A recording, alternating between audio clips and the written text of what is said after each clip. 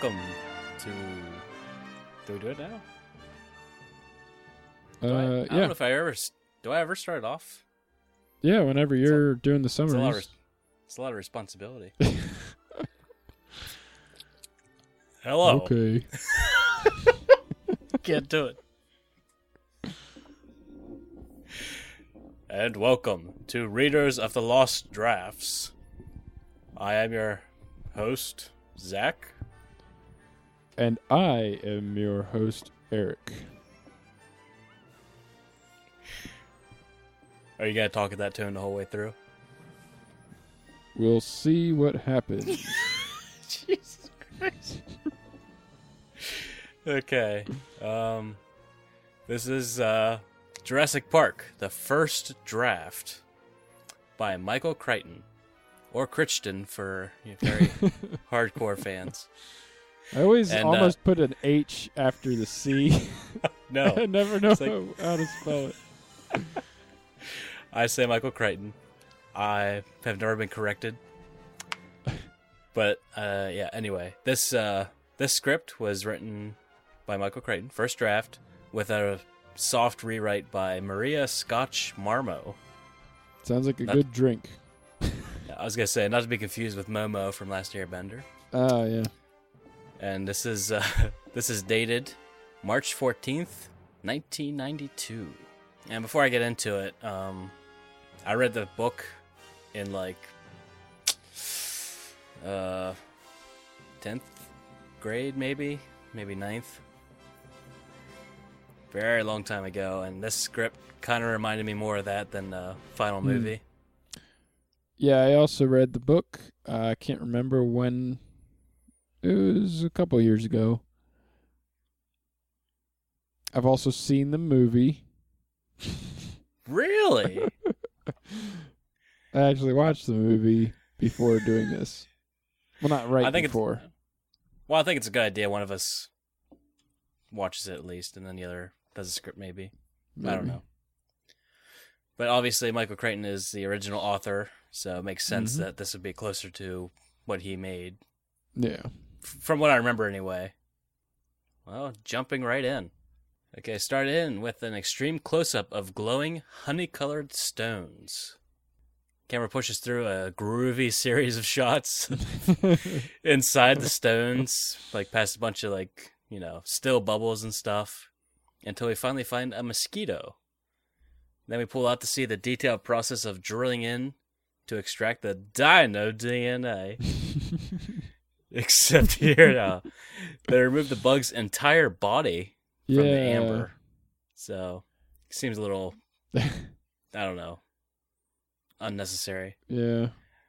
I don't know about you, but I imagine this whole opening credits thing, very similar to Sam Raimi's Spider-Man. Yeah. I have no idea why.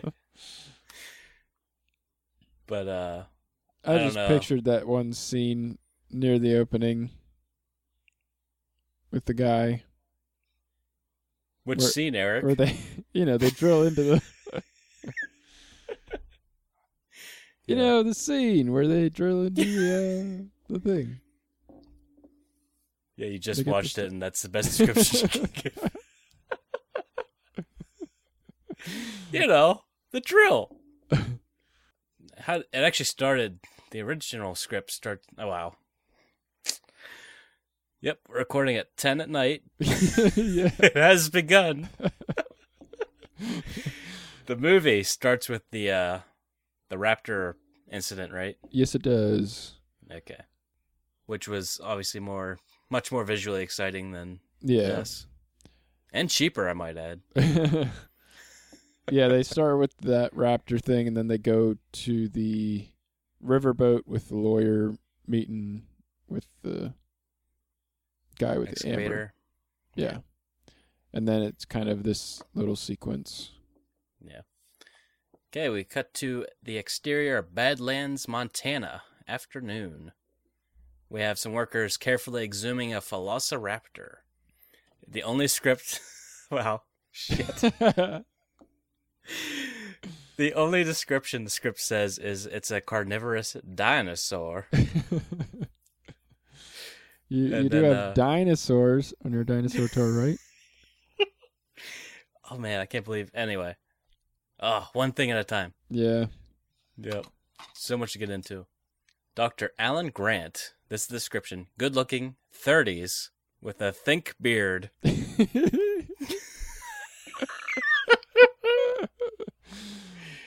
Oh, man. And with that description, I actually pictured, like, Jaws era Richard Dreyfuss.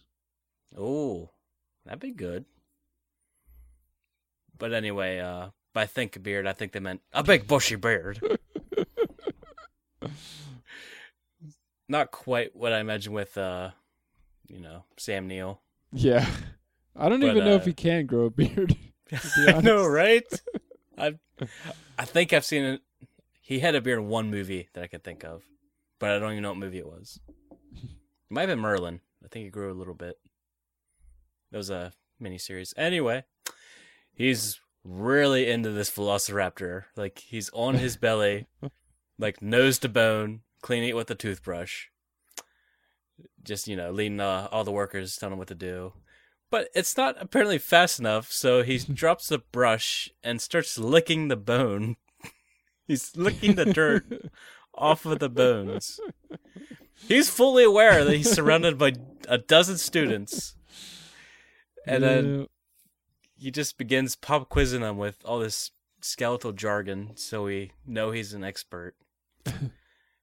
And it was just so ridiculous getting into that. I'm like, I don't care about that was a crazy introduction to Dr. Grant here. Yeah, going from borderline necrophilia to, hey, kids. But yeah, thankfully, he's interrupted by Dr. Ellie Sattler. Late 20s, sharp-eyed, tough if she wants to be.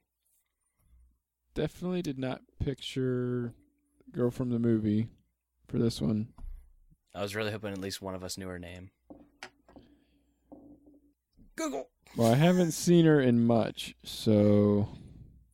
I still need to see her show Enlightened on HBO. I'm really interested to see that. Laura Dern. That's who it was. Oh, wow. Okay. Daughter of Bruce Dern.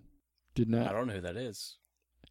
You have not seen Hateful Eight? No. You have not seen The Burbs? Yeah, cut this out. Yeah. So basically, he's in all these great movies that you haven't seen. I believe it. I've seen good movies you haven't seen. But none of them are relevant to this podcast right now. That's exactly what I was thinking. Oh, man. But anyway, anything else you want to say? No, not really. I guess I could see Ellie here being played by like Jennifer Lawrence or something. Yeah. Be alright. But yeah, apparently she's a athletic type. They had that in later.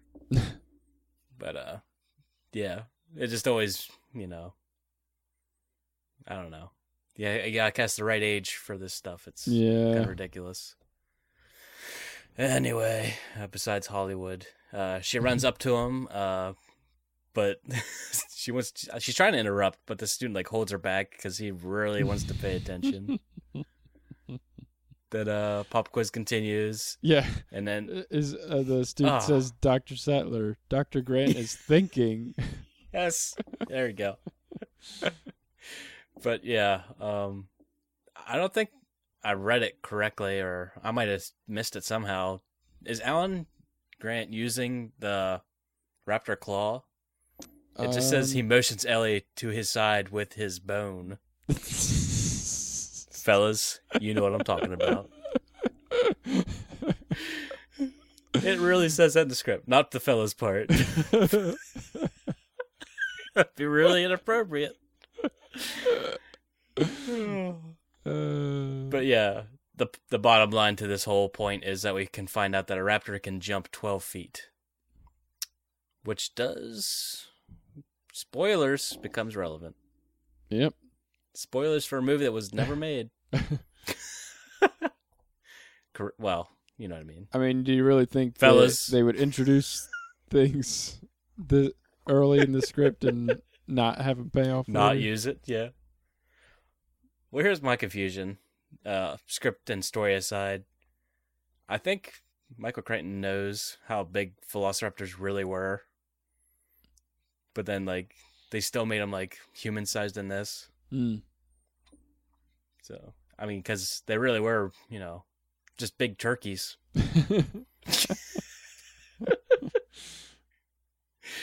But yeah, anyway, Ellie keeps the plot moving along.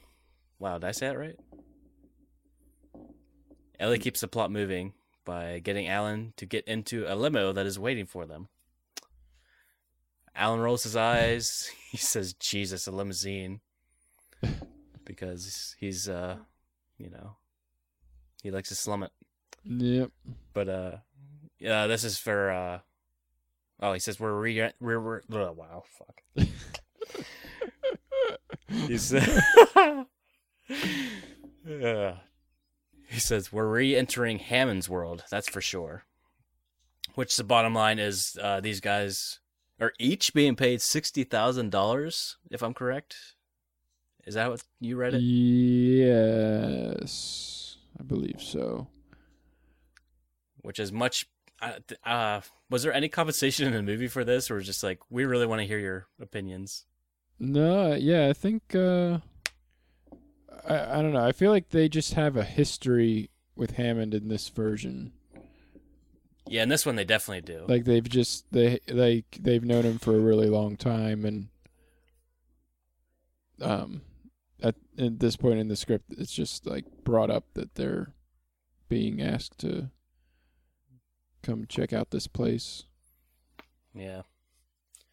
But yeah, anyway, the exposition here is $60,000 to observe some resort in Costa Rica, and what Alan refers to as fraternizing with the enemy.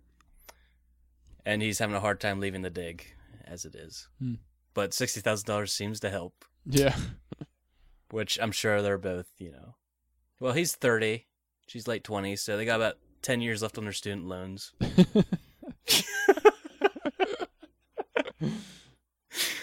Oh, shit. Anything else about this scene? No, I don't think so. Yeah. So we know velociraptors are awesome and blah, blah. Money. Okay, then we cut to exterior, high-tech building. Biogenetic Corporation HQ. Sunset. That's a mouthful. Okay, we got Dennis Nedry, 40-year-old computer programmer. He's fat, greasy hair with a permanently wrinkled suit. It just stereotypes starting now. And he's just literally throwing peanuts into his mouth and scoffs. 500,000 is peanuts. I don't know if Michael tried that. But I thought it was hilarious on multiple levels. Yeah. It's either funny because that could be really funny on screen, or who thought of that? That is horrible. And sitting across from him is Bill Baker, a smooth businessman who looks disgusted. Nedry's given the audience the definition of reverse engineering as he reevaluates his current deal. Because, that's what he's getting paid to do, apparently. Laughing and eating the whole time, he just eventually begins to choke. And then Bill is just very nonchalantly just shoves him onto the floor and says, "You want to renegotiate, huh?" And Dennis is like, okay, you win. Then Bill punches him in the solar plexus to dislodge the peanut. And then apparently the renegotiation didn't work out for Nedry. So Bill just begins to exit. He says, "Make sure the eggs are on that supply ship. Just make sure." I had to write that quote down. It's so ridiculous. Anytime there's an exclamation point in a script, I feel the need to point that out. I don't know. Just let the actors do their thing, But yeah, obviously a lot less entertaining than the Cool Whip scene. Oh yeah. This Dodson. is a very strange and very 90s introduction to Dennis Nedry here. Yeah. Definitely cheaper.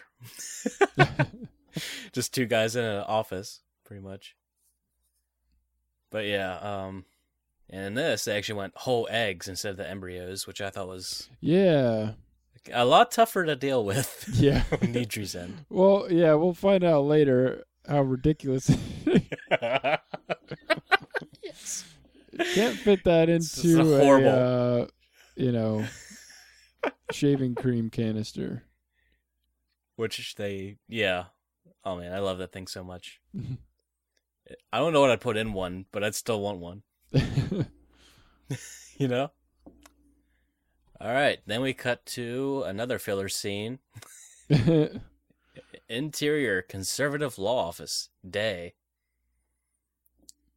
I don't know why we said the same building. It's definitely not this. Is it the same building? Wait. They mentioned like cross-cutting through the wall, didn't they? It says camera leaves and exits the window. Swish pans the concrete canyons of Wall Street. Enters another office. My understanding was it like the camera moves down the street a couple buildings to another office building. That's what I got. Makes a lot more sense. I don't know. I'm gonna go with that. Okay. Yeah. Side note: in the final movie, Dodson kind of reminded me of my uncle back in the day. But yeah, real important stuff. In the law office, probably my second favorite character of the script, Donald Gennaro. Description: handsome, meticulously dressed. Paces in front of his boss. It's his boss, right? Yep. Ross. Boss Ross.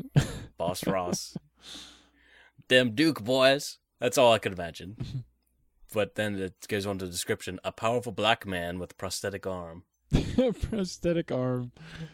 All I can think of is Barrett from Final Fantasy VII. Oh man. Or Chubbs from Happy Gilmore.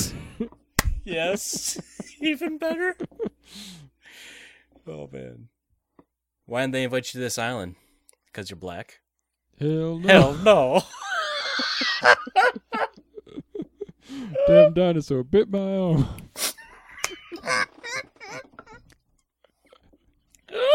Yes. Oh man. Brilliant. Who would put these together? Okay. So these blood-sucking lawyers aren't very confident in their investment with Hammond, apparently. So Gennaro has arranged for an unbiased invitation with Alan, but Hammond insisted to make a call to invite Grant and Ellie, presumably to lighten the tone of the situation. But it's definitely Gennaro's firm's idea to get these people in there. Yeah.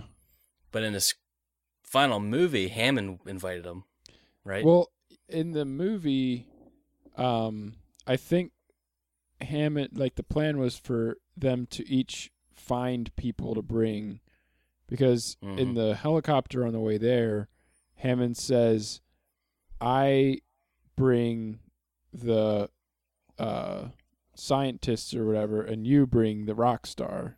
Yeah. So I think, like, in the movie, the lawyer, like, was thinking, like, hey, this guy's gonna, be awesome or whatever.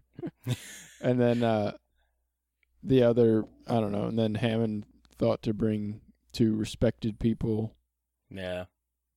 I don't know. I feel like in the movie, Donald brought Malcolm just because he was looking for someone to, shit over the park pretty much. Yeah, but he seems really excited about everything. Yeah. Yeah. So I don't know. I don't think Gennaro is very good at his job in the movie. Yeah. But anyway, back to finish this scene up. Yeah, Ross tells Donald or something. Yes. After he's fully on board. But yeah. Ross tells Donald to burn that island to the ground if there's any serious problems. And then I'm not sure what happens here, but Ross finally just curses and slams the globe on his desk. Then this would be like where the Universal logo shifts in.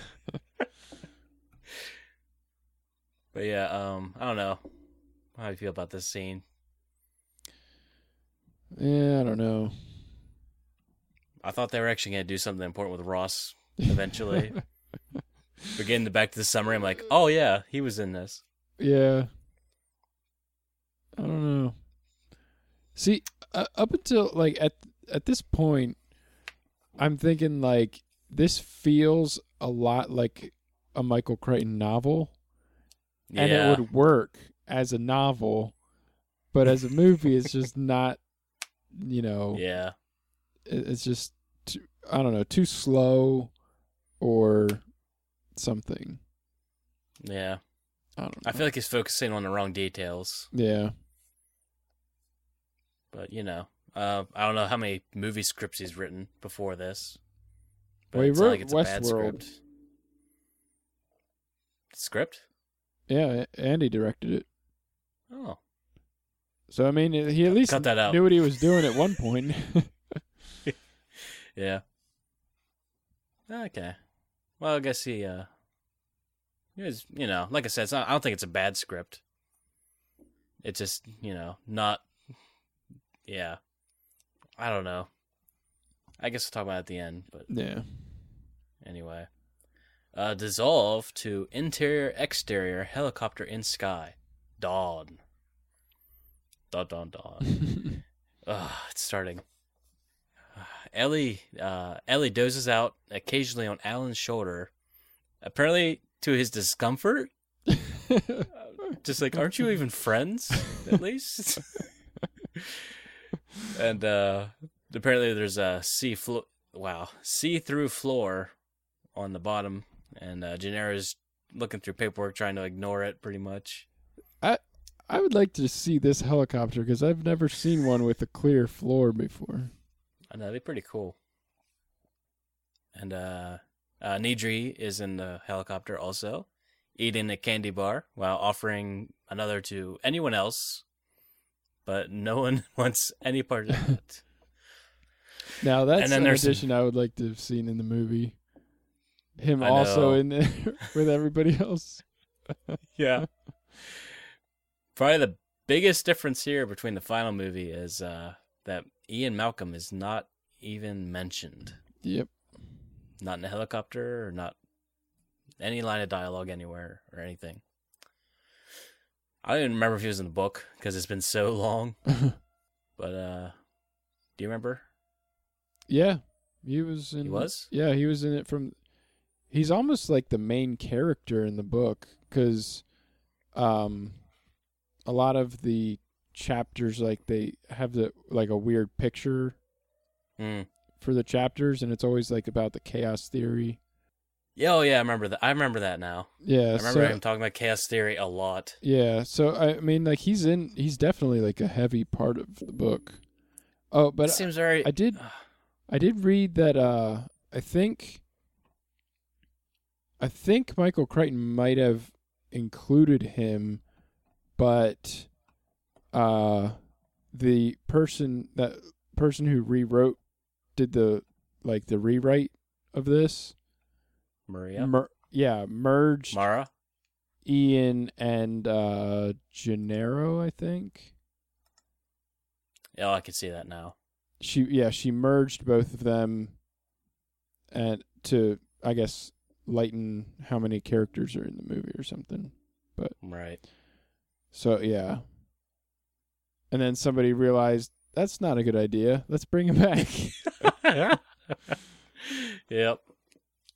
So moving on, there's some turbulence with some fog that Michael Crichton really wanted to get people with.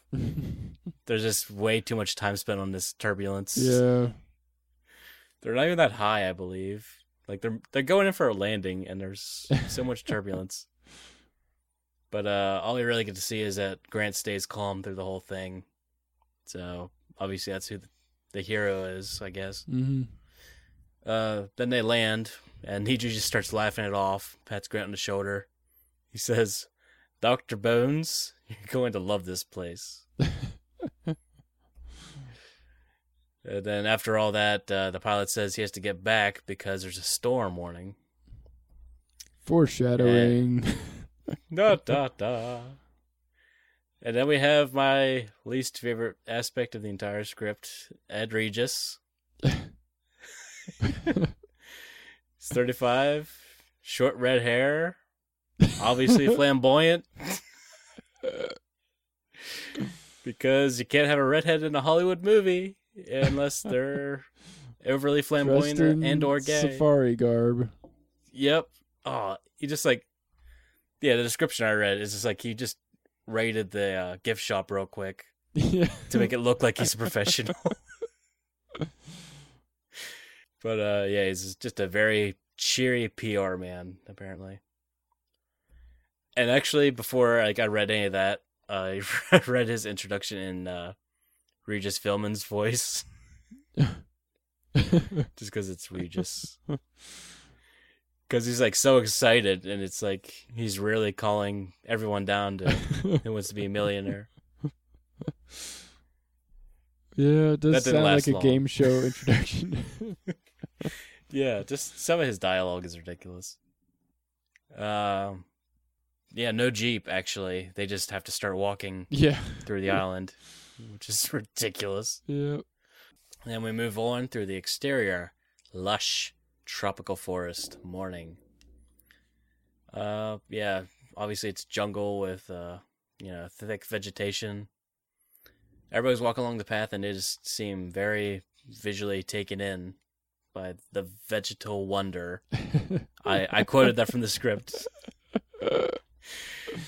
Then they walk up to a group of workers with flamethrowers and machetes. Yep. Which we never see again, sadly. Yeah, they're apparently trimming the forest under the direction of Robert Banff Muldoon. Because apparently the whole forest should be destroyed. Oh, I just remembered. I just realized this. He limps through the whole movie because it says he limps over to the group. Yeah. I thought something happened to him later because they go a while without mentioning it. Again. But anyway, Ed Regis comes over. He's like, this is Robert Muldoon, great African big game hunter. And he's working for us now. Doing a bang-up job, too. Then Muldoon just rests his rifle aside and starts shaking hands. He says, Ed's a little more BS than PR. Which, great. I loved it. And then we just have Regis just randomly taking Gennaro's arm to carry on. And then just walk away. Yep. And Muldoon just... That's it. He goes back. Yep. He's not one of the attractions. So. Are these, anyway. Are these robots erotica? Erotica? Can't believe they put that in. Oh, man. I was actually coming down to work on the script one day, and my dad was watching that scene. Like, it's like, why? What? But yeah, okay, the crazy thing here is as they're walking away, Ellie and Grant look back of where they came from, and some ferns are already claiming the path. Like, already growing back over where they came in. And I thought it was really interesting. Yeah. But it doesn't really turn out to be anything later. Yeah. Actually, it does. It does. Because Ellie says, aggressive growth, huh? Then Grant says, Hammond's trademark. Foreshadowing! And then there's some hooting and trumpeting. Which I imagine like, woo, woo, woo, woo, woo. My favorite dinosaur. So, oh yeah, fucking Ed says, our animals are greeting you! Exclamation point. Ugh, just shut up. Just shut up. And then this is probably one of my favorite parts of the whole movie is they just walk by a random tree with a Just a slap together sign. Just this random sign nailed to a tree. It says, "Welcome to Jurassic Park." Yep. Even better, just reading that, we see Grant cringe immediately. Yeah, in this script, there is no like wonder or majesty to anything in this part. Exactly. Yes, which is both it's just hilarious and crappy from the beginning. Yeah, exactly. Like, about halfway into this, I'm like, I'm reading a bad sci-fi movie. This is what I'm reading. How anyone turned this into gold, I have no idea. But, yeah, then we have upbeat Ellie trying to loosen Grant up. Like, come on. Have fun. Apparently Grant's expecting some erotica. But anyway, he's expecting actual animatronics, but Nidri's like, nope. Then they enter see him like smiling, like eating some peanuts or something. Yep. Like he knows what's up and he's just having a lot of fun. Yep. Which, yeah, you know, who wouldn't? So they enter like a tunnel of trees that's like laced in with like electric fences, I guess. Yeah. About 30 feet high with signs reading 10,000 volts. With barbed wire. Forgot about that. Yeah. And then like just looking at the fences, Grant just starts picking up the pace. Which is kind of off character already because we see how brave he was in the helicopter. Yeah. But anyway, we see the main visitor center building. Instead of like the weird, like laid back, like teepee roof, it's like glass pyramids and I don't know, like overly modernized architecture is how I took it. Yeah. Didn't seem very Jurassic. John Denver's full of shit, man. Then they walk into a clearing with a unfinished brick sidewalk and a pool currently being filled in. I just liked how they throw a few things at you throughout the whole script, like this place is not nearly finished. Mm-hmm. But, you know, everybody's working hard. There's like Regis saying, I hope you brought your bathing suits. I would have actually laughed throughout the whole script if I used that voice for him. Oh, shit. Okay, then we go to the Interior Visitor Center. Day. Workers are currently attaching iron security grating to the glass skylight. Foreshadowing! I almost imagine it kind of like The Lost World. With like all the buildings that are kind of half finished or whatever. Yeah, just without the age. Yeah. Definitely. Yeah, there's like cables and lights hanging all around the place. Just more stuff like that. Oh yeah, I kind of like this part. There's an exhibit. There's a bunch of exhibits, but one of them has a clock representing millions of years. Each section is colored in with different hours of different dinosaurs and eras, I guess. Mm-hmm. And then the very last second is represented by humans. And I just liked Ellie's line. She says, "The audacity of man to get here at the last second and think he runs the show." I just like that a lot, actually. Yeah. But Nidri tries to use a soda machine, which doesn't work at first because it's like a fountain thing. Because then it just immediately starts splashing him with soda. Which is just more... I just love how... This park is already so much shittier than anything anyone could possibly imagine. They haven't even gotten to the dinosaurs. It's just like, this is not going to work. Yes. Exactly. And then Nidri breaks off here because then we just have Grant, Ellie, Gennaro, and Ed enter the interior screening room. Just what? Okay. I just imagine like the worst effects you've ever seen on like any show that ends in ice. like Turtles on Ice or some shit. Power Rangers on Ice. Yeah. That's pretty much the stage effects I imagined here with like fog, lasers. Is there disco ball? Am I remembering that correctly? There might not be. But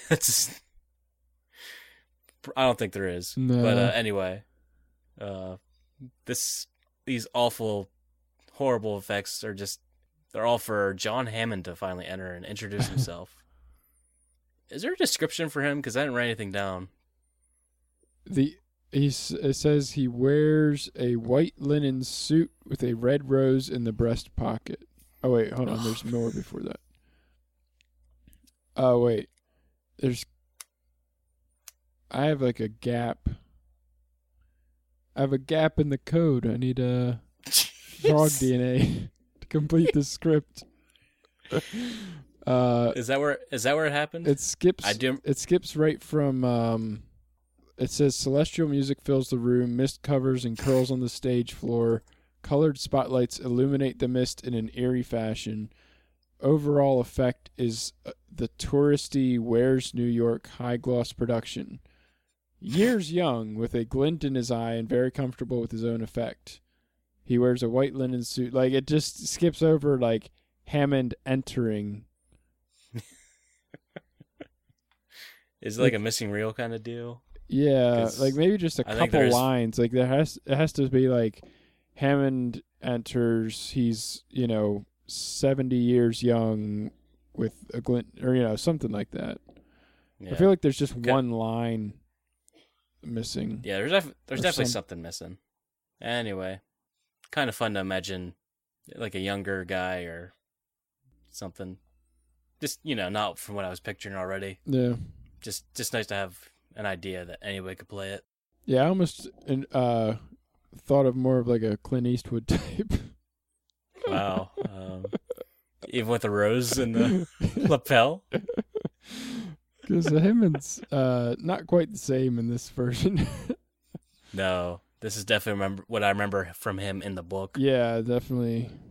Just such a sleazy old asshole. I mean, he's not horrible, but he's an asshole. He's horrible, yeah. Definitely an asshole. He's an asshole. It's perfect. Should be a ringtone. Moving on. Yeah, he just gives this really long-winded speech about how biotechnologies are gonna change the world. He goes seriously way too much into that. Then he follows with like a middle school introduction of cloning. Is what I'll need a drop of blood. Your blood. Your blood. John, I'd heard.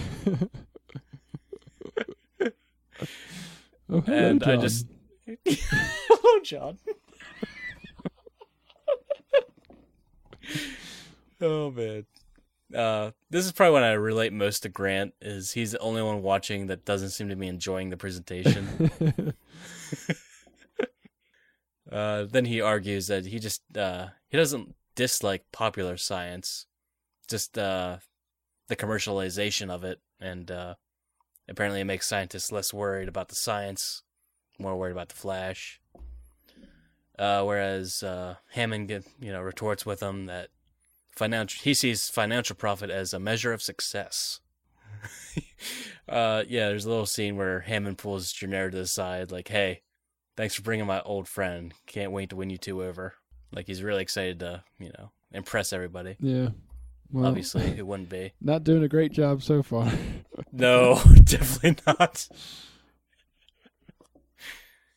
He should probably be using, like, the Space Jam music for this intro. Just fucking horrible. But, yeah, anything else to say about this? No. Obviously, the movie did it so much better. Yeah. This definitely felt like more of a book passage. Oh, definitely. And, yeah, the movie definitely tightened it up a lot. And very nice visualization with the cartoon, even. Yeah.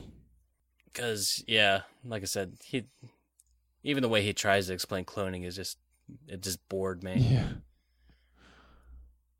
Okay, so moving on to exterior. Sprawling lawn day. Hammond leads Grant, Ellie, and Gennaro past the generator building and the staff's living quarters, which is apparently just a bunch of fucking tents, I guess. And then Muldoon catches up to him in his Jeep with Timmy, age 9, and Lex, age 6. Quite a flip there that we got in the final product. That's actually from the book. Yeah. But yeah, I think I knew that. I think it's I like what they did in the movie. Yeah. I mean, it still made the girl, Hollywood useless. Well, she saves the day in the end. In the movie, kind of. Yeah. But in this, she just yeah. So yeah, movie handled her better, I think. Just for women in general, it's a step, I guess. And here's another point for Gennaro for why I like him is he's just generally upset that Hammond invited his grandchildren along to a safety inspection at an untested zoo. It's just like, obviously. Yeah. And Hammond's just like, but it's for kids. Yeah, that's what he says. That's what he says. Because Hammond's like, you need their reactions to judge this place properly. But Hammond's just looking at this as like a test run of the park. And Gennaro's looking at this as like, we need to make sure this is safe for people to even go to. Yeah. Yeah, that's why I wrote like, Gennaro's looking at this like a safety inspection. Yeah. And like you said, him just really excited to get this thing going. It's we've seen very clearly so far nothing is ready. Yeah. Not even the soda fountains. Yeah. If you can't get that right, I don't know. It's not a good sign. Who works on your soda machines? Oh, the generator guy.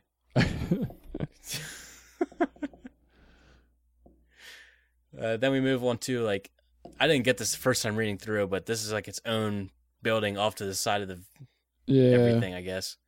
It's called Interior Hammond's Quarters. I'm not sure how big this place is. It's just I kind of just imagined like a penthouse suite, like. Yeah, but it has like multiple floors. Yeah. It's kind of hard to imagine for me. Yeah. What he was trying to describe. But in the actual script dialogue, it's quite a luxurious suite, as you said. Ellie looks out the windows at the staffing area below. Yeah, pretty much teepees for my interpretation. Yep, that's what it says in the script. Yeah, nice. And Hammond's just like the rich white guy in the mansion. And so obviously I like not right. Grant's line here, or were you going to mention the window frame? No, I don't think I have anything for that. There's a skylight in the ceiling with metal bars, and it's obviously modified. And then Grant says, "Who makes a windows smaller?" Oh man, the typos in this.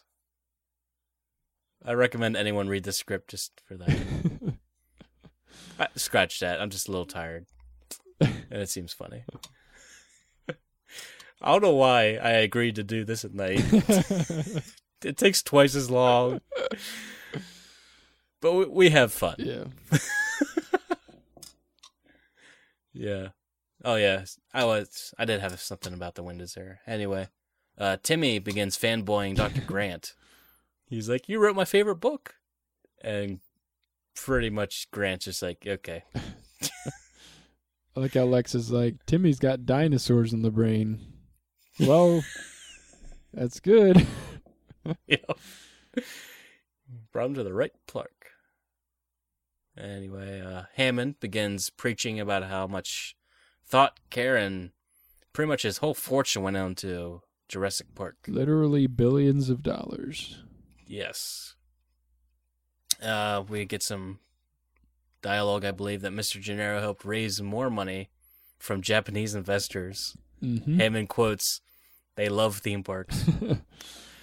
It's just so 90s. Unabashedly racist. Yeah. Doesn't even care. With a little more droning, Hammond reveals that he's been cloning dinosaurs. Big reveal. Without showing anything. Yep. Yeah, that's the We haven't reveal. even seen a dinosaur yet. That's the reveal. We've seen no proof or any sign other than a sign that's hastily slapped together. It says Jurassic Park. Ugh, it's ridiculous. Yeah, because Hammond just reveals this whole miniature model of the entire resort, complete with toy dinosaurs. But don't take it too seriously. It's not built to scare, and he didn't have time to paint it. Yeah, he boasts about electric fences and video monitoring every 100 feet along the fences, which really comes in handy later, doesn't it? Mm-hmm. And then Ellie's like, "You created dinosaurs? Who gave you the right?" Then Hammond's like, "No, I just woke them up." And then later he specifically has a line that, "We made dinosaurs. Why can't we do something?" I just thought that was hilarious. Getting back into the script here. All right. Yeah, anything to say about this? I think you've nailed it on the head with ta-da! Okay, then we'll move on to interior hallway, upper floor, visitor center. Which, why you wouldn't give them the tour through here first? Yeah, seriously. Hey, let me show you my bedroom. Yeah. Okay, back into the visitor center where we just were. This is where the real tour starts. Well, the behind-the-scenes tour that nobody wants to see on their way to see real dinosaurs. So Hammond leads the gang through a bunch of security checkpoints that read his palm print, which is never, ever mentioned again. Yeah. And just they have another lovely touch of how shitty this park is already. Because he's pushing his hand onto the reader, and it just keeps on glitching before it just finally hisses open. And I'm just I don't know. Well, whenever I see a door hiss open, I just think of Star Trek. Mm. Then we move into the interior control room day. An elaborate, technology-crammed room with dim light and clusters of computer stations. Here we see Dennis Nedry and John Arnold, 45, chain smoker, are working away. Hammond's like, "Those things will kill you, John," and just completely sidesteps and ignores Dennis, which is really? I don't know. Then he brags about how the system takes care of cars, food and medicine dispensers, fecal cleanup, and the system polices the dinosaurs. And then Ellie says, "Well, who polices the computer?" And then Hammond points up to the ceiling, which I'm like, really? Are you going to pull the God card right now? And then it shows that there's actually a throne up there where he sits. In a court. I'm like, wow. So yeah, the further into this, I'm just like, okay, the God analogies with Hammond is just, yeah, we got it. So obviously Hammond is playing God, and we all know that technology can't control nature. Good themes for disaster, obviously. And be really nice to have leave. Ian Malcolm here to tell us all right? what's crappy about this place. It'd be so great. Because, there's really nobody witty in here. There's no designated comedic relief, I feel. Yeah. And as they leave, Dennis sneers, "Thanks for the kind words." So, if Hammond is God, do you imagine Nedry just I don't know, Satan or something? I don't know. Yeah, I guess. I'm probably reading too much into it. Back to the hallway, they approach tetratogenic signs. Tetratogenic. There we go. The kids freak out because apparently they know exactly what it means. And then Hammond says, "Oh, don't worry, that's just for legality." Which, you're saying that right next to a lawyer. Obviously, he's going to frown, which he does in the script. And then Hammond just says, this is his main lab, which will be Tim and Lex's someday. Which brings on its whole own problem of inherited wealth and problems like that. Probably reading too much into it because it's never mentioned again. But interior amber room. Glass shelves with numbered amber stones line the wall. Just like we saw in the beginning.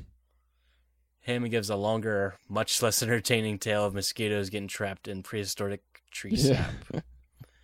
They get stuck in the sap. Yes. They land on a tree.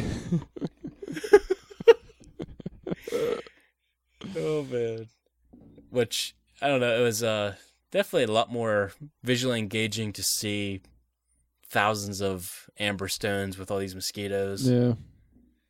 Which I always assumed in the movie there was more than just the one in his staff. Right. But just to see it on its own level was nice, I think. And this is where Grant finally starts to believe Hammond. Because he's like, this is where Hammond got the dino DNA. And he says, that just might work. And I'm just like, might?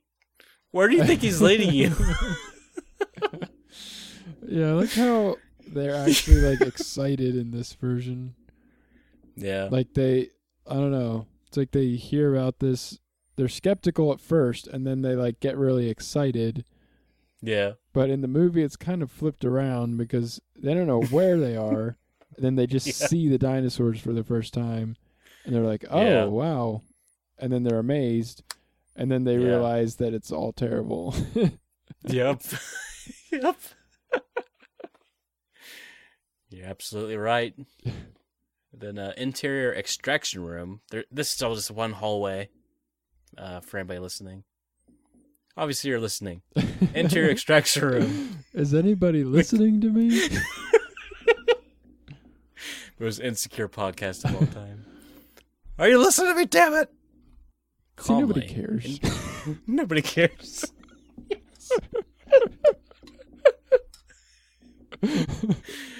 Podcast. We got podcast here. See, nobody cares. Good stuff. Let's start over. Interior extraction room.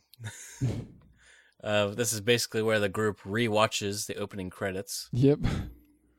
And Grant gets all skeptical again and says, this is enough blood to clone from. Then we move on to the genetics room, which is lined with stainless steel boxes with a pair of 6-foot-high stainless steel towers in the middle. Then we have Dr. Wu, not from Black Dynamite. 35. I love that movie. Studies a monitor and knocks over his coffee by accident. An assistant immediately cleans it up. Which I don't think there's any description that specifically says he's Asian. No. Just the last name is a dead giveaway, but... Well, yeah, exactly. I'd cast you just for the fuck of it. You know? Anyway, Grant is immediately embarrassed when Wu comes over to actually hug him. Which you can't do, so you can't be Dr. Wu. And then he just moves right along and kisses Ellie in stride. And nothing for Gennaro, I don't think. Not mentioned. Gennaro, we already knows. It's another one of the good typos. Yes. It's actually capital W-E, isn't it? Yeah. But yeah, we already knows Gennaro. We already knows him. Oh man, so good. Wu then confirms that Hammond is only interested in results, not the science, just as Grant predicted. Hammond's just like, you're standing in the middle of the most powerful genetics factory created since the expulsion from Eden. I'm just like, lay off. Don't need this. I'm just like, I don't know. How many... no, I'm not even going to get into it. Then we learn instead of using like frog DNA and other animals that they were talking about, the computer actually helps digitally fill in the gaps with, I don't know, educated guesses. That's kind of how I read it. Yeah, I think so. Okay, and we go to the incubation room. Long table. Oh, wow, fuck. Christ. Incubation room. Long tables, infrared lighting. Wu says that they grow the completed DNA strands in crocodile ova and plastic shells. And then Grant's just like, how do you know what you're growing? Which is a great question because Wu just shrugs. Because apparently just they grow a random mystery strand to see if it survives. And to see if they're even interested or not. Yeah, I like that. It's just like, does this look good? Yeah, I guess. How about this one? He literally shrugs. Oh, man. Horrible. Just another sign of, wow, do these guys even know what they're doing? All this money and, just a perfect metaphor for Hollywood, I guess. Apparently it's 99 degrees in here with 100% humidity. In tandem, Grant and Timmy go, Jurassic atmosphere. And like I said, I was like just walking by the movie at this time. And it's actually 91 degrees, Wu says. Oh. Which is, so important.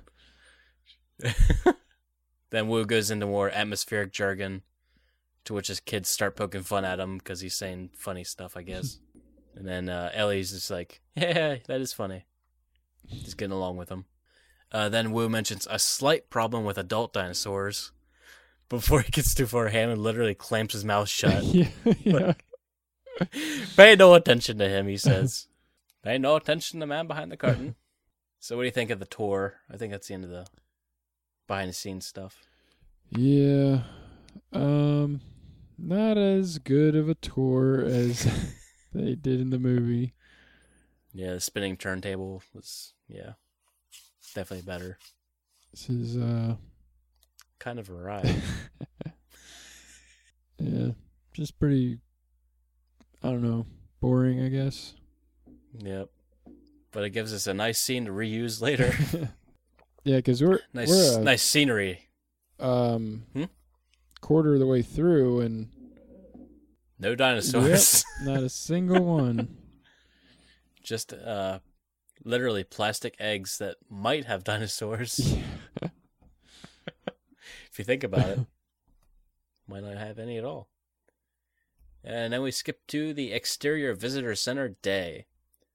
Gennaro insists to Ellie that safety is the top priority here. And she mentions that the carnivores are well fed, but not with their natural prey. This means they'll live, but won't be happy. It was just, nice little things to talk about. Yeah.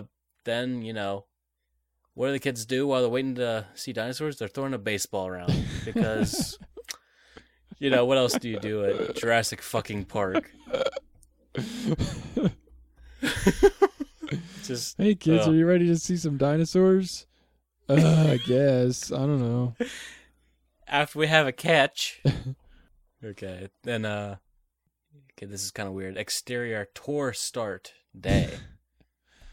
I guess 2 electric cars. Oh, what? I guess that's just the start of the tour, like on the street or the road or whatever. I guess. I don't even know. But, yeah, in my summary, I kept on writing cars, but in the script it says cruisers. I'm not sure what the huge difference is. Well, it says cars on here. Yeah. I know it says cruisers a lot eventually because I'm like, why am I writing cars? It says cars and cruisers. Yeah, it's weird. Okay. Either way. So 2 electric cars stride up, and then Regis is like, hey, great day for a tour. And then just deadpan Gennaro. Looks like rain. Love it. No, I told the rain guy to hold it off till we got back. I forgot about that. You just see him after every line, just like hands on his hips, like. Yep. It's horrible. Just a horrible character. But yeah, Timmy finds a pair of very strange-looking goggles. Yes. Yeah. The kids jump in the first car with Regis. Then it's Grant, Ellie, and Gennaro in the second car. Because why wouldn't you send the kids in with that guy? Hey, what's some candy? Then they approach. The cars move on. They approach a huge gate, unlabeled, just a gate. No mention of King Kong or anything. Accompanied with a pre-recorded score of trumpets and audio guide. Bum, bum, bum, bum. Yes. I just love this. Yeah, obviously there's the movie has like a orchestral score in the background, which is obviously great, but if they're actually playing it in the car, it'd be, just horrible. Like any pre-recorded music for a ride, just like, ugh. Yeah. I have to listen to this. And then Regis talks to a walkie-talkie that they have. He says, "That's Richard Kiley. We spared no expense." Which obviously they spared expenses everywhere. Yeah, clearly. I don't even know where all that billions of dollars actually went. Yeah, I know. Probably just finding mosquitoes, apparently. After that, just like, we'll put in petty cash. The cars stop by a lagoon with some spotty weather on the horizon. No dinosaurs in sight. Suddenly just like out of nowhere, two brachiosaurs rumble out of the tree line. It is an awesome sight. That's from the script, I believe. There's no other reason I would have written that. And then, this is where everybody has their oh shit moments. Grant just slowly breaks out of skeptic mode, smiles, and begins laughing like a madman. Everyone else is, obviously amazed, and Regis just smiles at everyone's reactions, which just looks creepy to me. But obviously it's like watching someone else react to something they'll like. Yeah. They'll really like. Then a brachiosaur lowers its head to a laughing Grant, who faints. It's a nice touch. Ellie catches him, and they stare into each other longer than usual. Fellas, you know what I'm talking about. This time that was in the script. Yeah. Fellas. And then, here's a point against Gennaro when he just plops in his seat and he's like, "My God, we're going to make a fortune here." Which, who wouldn't think that if you're an investor? But I'm just glad he focuses on the safety. Yeah. Even after seeing this. Spoilers. Interior control room. Hammond watches video feeds from the groups of... Wow. Hammond watches video feeds of the groups from his throne, very happily that he finally impressed Grant. Arnold says, "Muldoon needs you by the pit." Oh, balls. Seems so out of character. I know. Even Bullocks, Yeah. that would have fixed it perfectly. But then I just imagined a ball pit, which is obviously not what we're talking about. Exterior cruisers, second stop, day. A herd of Gallimimus aren't far off, grazing.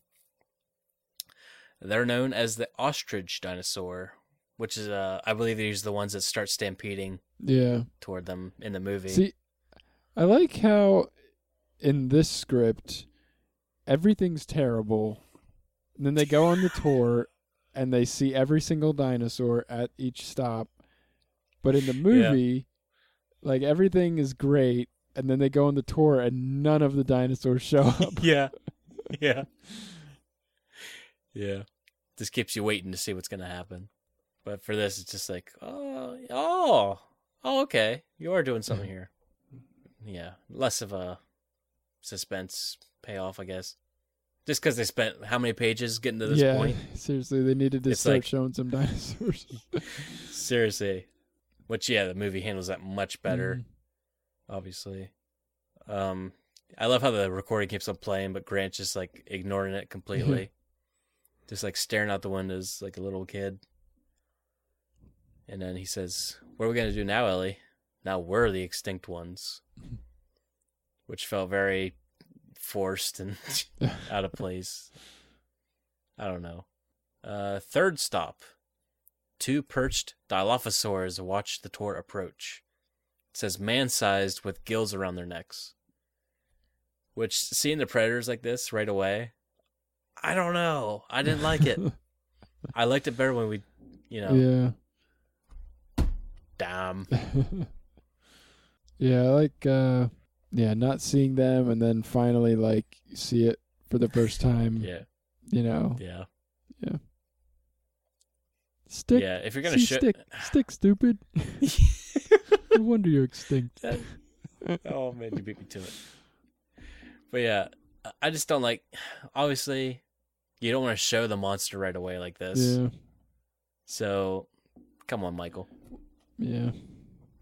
And then, I think the recording talks about the venom that they spit, and Regis is, like, holding the kids back gently. It's like, be careful. And then Grant and Ellie are just like, they just shout like kids. They're so excited to see this.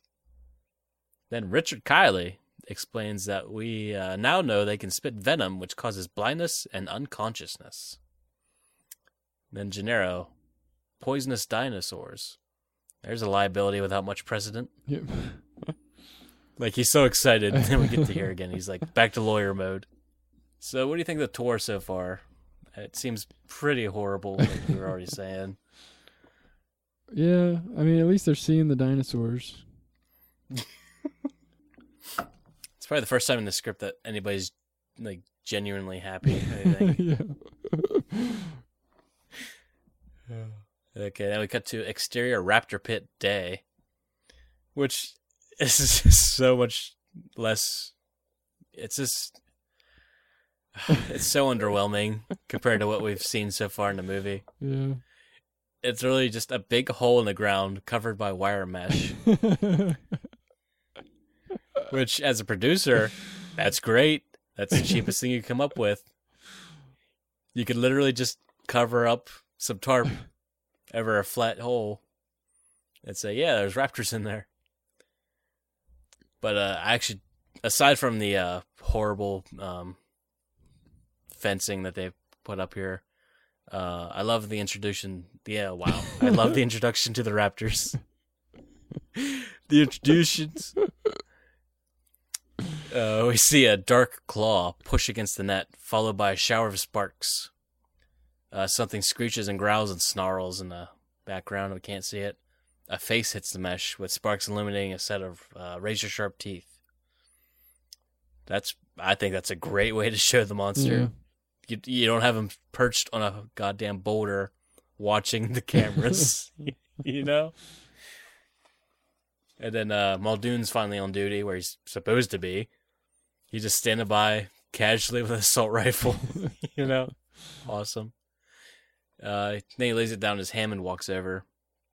Because no golf carts, I guess. Hammond's like, these raptors are... No. Muldoon obviously says... These raptors are too damn dangerous.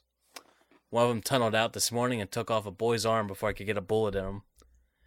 And Hammond is way more worried about losing a raptor than a worker. Yeah. Because he's just like, I only have 5 left. Yeah. Muldoon really wants them terminated. And Hammond just insists that they contain zoo animals. So, yeah. I'm starting to see this more and more, like you said. This just felt a lot more like a book chapter than anything visually appealing. Aside from, the sparks and the clawing and... Interior control room. Annoyed, Hammond returns, demanding an update of the tour. Arnold says the trike is sick again, and there's no mention that Arnold is black. But Hammond is obviously offended by the slang. He's just like, we turned a hunk of rock into a dinosaur, and you have to make up like boring nicknames or something like that. He just sounds really offended. And this is where he says we turned a hunk of rock into a dinosaur, as opposed to we just woke them up. This man. Yep. Then someone at the dock cuts in on a phone call, hoping to ship off before unloading some cargo. A bad storm is coming. Dennis is ignored as he asks if anyone wants coffee. Dan just leaves. Hammond convinces the skipper to unload one more container before leaving. Which, looking back at this, do you think Hammond really convinced him? Because it seems a little contradictory that the guy wouldn't already be waiting. I don't know. Okay. Fourth stop. The cars move through dense vegetation to find a triceratops, if you will, on its side with veterinarian Harding examining her. Grant jumps out before this car stops. That's pretty good carryover. No one can determine what's wrong, but Harding says that Frida goes through this every 6 weeks. Timmy helps Grant and Ellie determine the sickness with science, but it turns out not to be the source of the disease, so yeah. Gentle Rain starts up, and Gennaro really wants to finish the tour. And, even right here, a Gentle Rain begins, and it does in the movie. Could you imagine having the budget to, dictate the weather? It'd be so great. It must be great. Then Ellie she wants to stay with Frida to test the stool samples. And then this pointless quick shot of a mosquito lands on Frida's back. And then gets slapped by the tail. I'm not sure what they're trying to show there. Interior machine room, late afternoon. Dennis clambers around for a hidden radio, and he yells at Jim, but declares he'll be there in 20 minutes. Just 20 minutes. Just give me 20 minutes. It's like obviously freaking out already. Yeah. Got a lot of money running on that. Yep. Fifth stop. T-Rex feeding area, dusk. Regis and Grant chat over the radio about the T-Rex and how it can't hunt what it wants. Cage Goat rises from the ground in a cage. Its bars lower into the ground, and it obviously gets everyone's attention. Interior control room, Hammond looks pleased again. Muldoon checks in, worried. Back to the feeding area, everyone's on edge for the T-Rex, but the cage bars come back up and protect the goat. And Lex is glad that the goat didn't get eaten. I happen to be a vegetarian. It's a much better impression than I expected to come out. What's the matter, kid? You never had lamb chops? Yes. Oh, man. Control room. Hammond listens to Grant tell Gennaro how unstoppable a loose T-Rex would be. Just listening in, obviously, Hammond's like, damn those people, they're so negative. I call it realistic, Yeah, he just... I think Hammond's mostly just upset at how jaded the group is already. Yeah, well, I mean, when he should have started them off with the dinosaurs like he did in the movie. Yeah. Like, you start with that thing, get him excited, and then they might gloss over some of the crappier aspects. Yeah. Mr. Arnold tries to make a call, but he can't, so Nidri is back just in time to apologize for using up a bunch of lines to upload some data, because back in the day, kids, you needed phone lines to use the internet. Yep, you can only use one at a time. Oh, you want to make a phone call? Let me turn off the computer. Nidri claims he's going to open up a few lines as he punches a code. Then one by one, monitors start blacking out, which I don't think anybody notices at this point. Then we cut back to the tour group, rest area, night. The cars overlook a dock where the ship's last crates are being unloaded. The rain is getting heavier. Everyone gets out to stretch their legs, go to the bathroom, etc. I assume the kids are throwing a goddamn baseball around. Because you're surrounded by dinosaurs. What else would you do? Regis lets Grant know that they're still attached to the T-Rex section of cage. And then the cars black out. I kind of like this build-up of everything going out. Yeah. Back to the control room. Nidri, I just imagine him doing this very obviously fake yawn as he leaves. Oh man. And then he's like, yeah, the lines will be clear in a few minutes. Don't mind whatever. If you notice anything bad going on, don't worry about it. And then, like, I like as soon as he's outside, Hammond just growls to himself. Oh, slob. Yeah. It's just... I don't think there's any description of Nidri's desk, but it's probably safe to assume it's hoggish. Yeah. Okay, then we get to Visitor Center, upper floor. Nidri races through security checkpoints. I wonder how awesome he thinks he is in his own mind. Like, oh man, I'm a super spy. Then we got to the rest area. All the surrounding lights go out, and the cars are still. And then Gennaro, another point for him. He says, I knew we shouldn't have kids here. I guess everybody's back in the car. That's how I read it. Because in car number 1, Regis tries to calm Lex as the lightning starts. But Timmy just gets excited. Because who would be excited whenever power goes out when you're attached to a T-Rex cage? Incubation room. Nidri grabs a portable incubator and grabs some eggs. Assumingly at random, because not even the scientists know what they're going to get. So, yeah. Good luck. Yeah. Control. Seems like grabbing like a huge case of full of eggs. Yeah. Does it say how many eggs? Nope. Just says all those eggs on the table. And I imagine like a glass of water sized eggs, not like chicken eggs. Oh yeah. So it's like, how many is he grabbing? My guess is, probably like a dozen. Yeah. Maybe, tops. Yeah. So obviously the movie's heist is so much better than this. Yeah. He doesn't look nearly as panicked as what this sounds. Yeah. Okay, control room. Hammond, Arnold, and Wu begin to notice all hell breaking loose. Which, why isn't Wu in the incubator room or any of those rooms? I do. It's like, if you want to get the guy out of the way, just, I don't know. I do like the inclusion of Wu more than just that one scene. But yeah, at the same time, like, it's his job to be there. Yeah.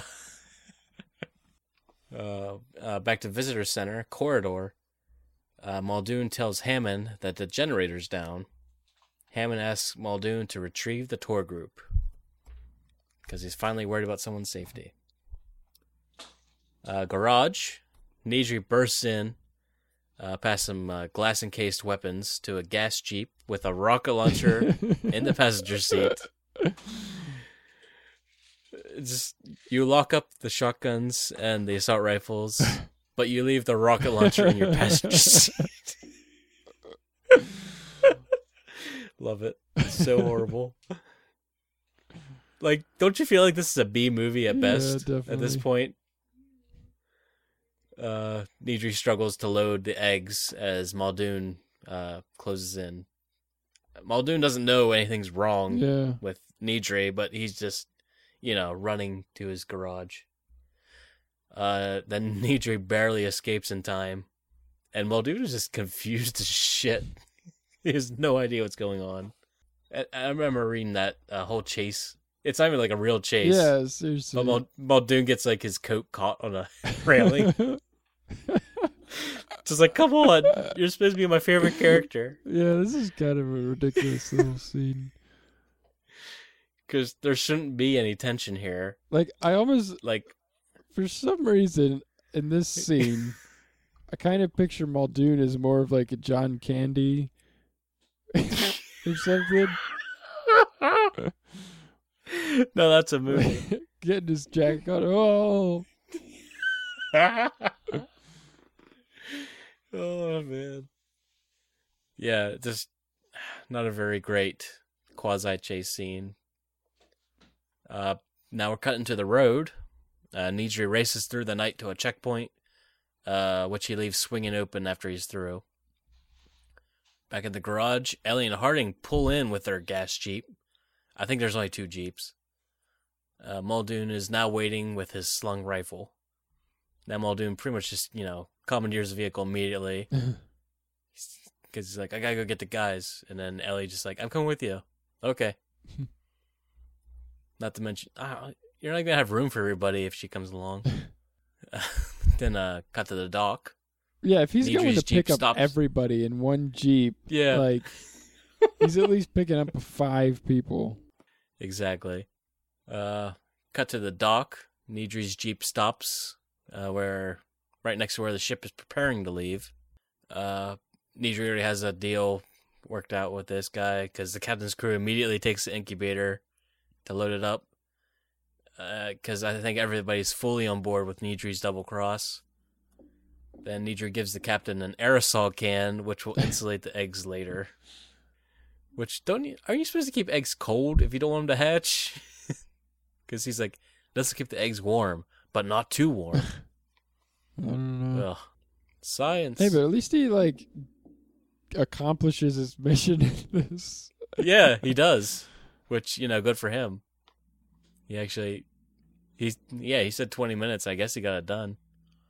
Because he plans to be back in the control room in another 5 minutes.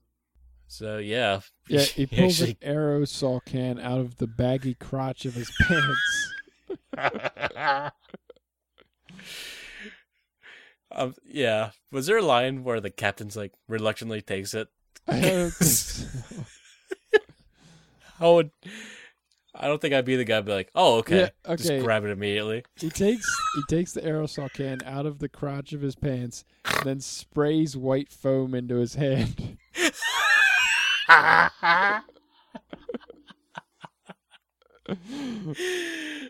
man. Horrible. But at least we got the Barbarol, whatever it is. Is that what the brand is? Yeah, that one. I shave all the time. All right, rest area. Timmy plays with the night vision goggles. Well, what's the line, Eric? I can see far. Yeah, yeah. Hey, these things work great. I can see in the dark and I can see far. It's like, Timmy, what a great observation you made. Yep. After he made the whole observation about the dinosaurs eating rocks to whatever.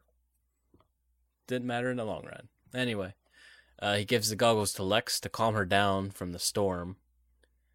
And I love how she just instantly spots Nidri at the docks.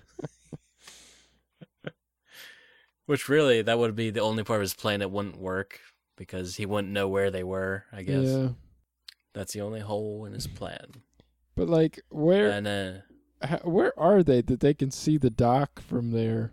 And the T-Rex. Yeah. That's a great question. Yeah. Because in the movie, they're surrounded by T-Rex. They're not seeing very far at all. Yeah. But there is a nice little typo. After she sees the Nedry at the dock, Regis is like, let me see. Give them to men, sweetheart.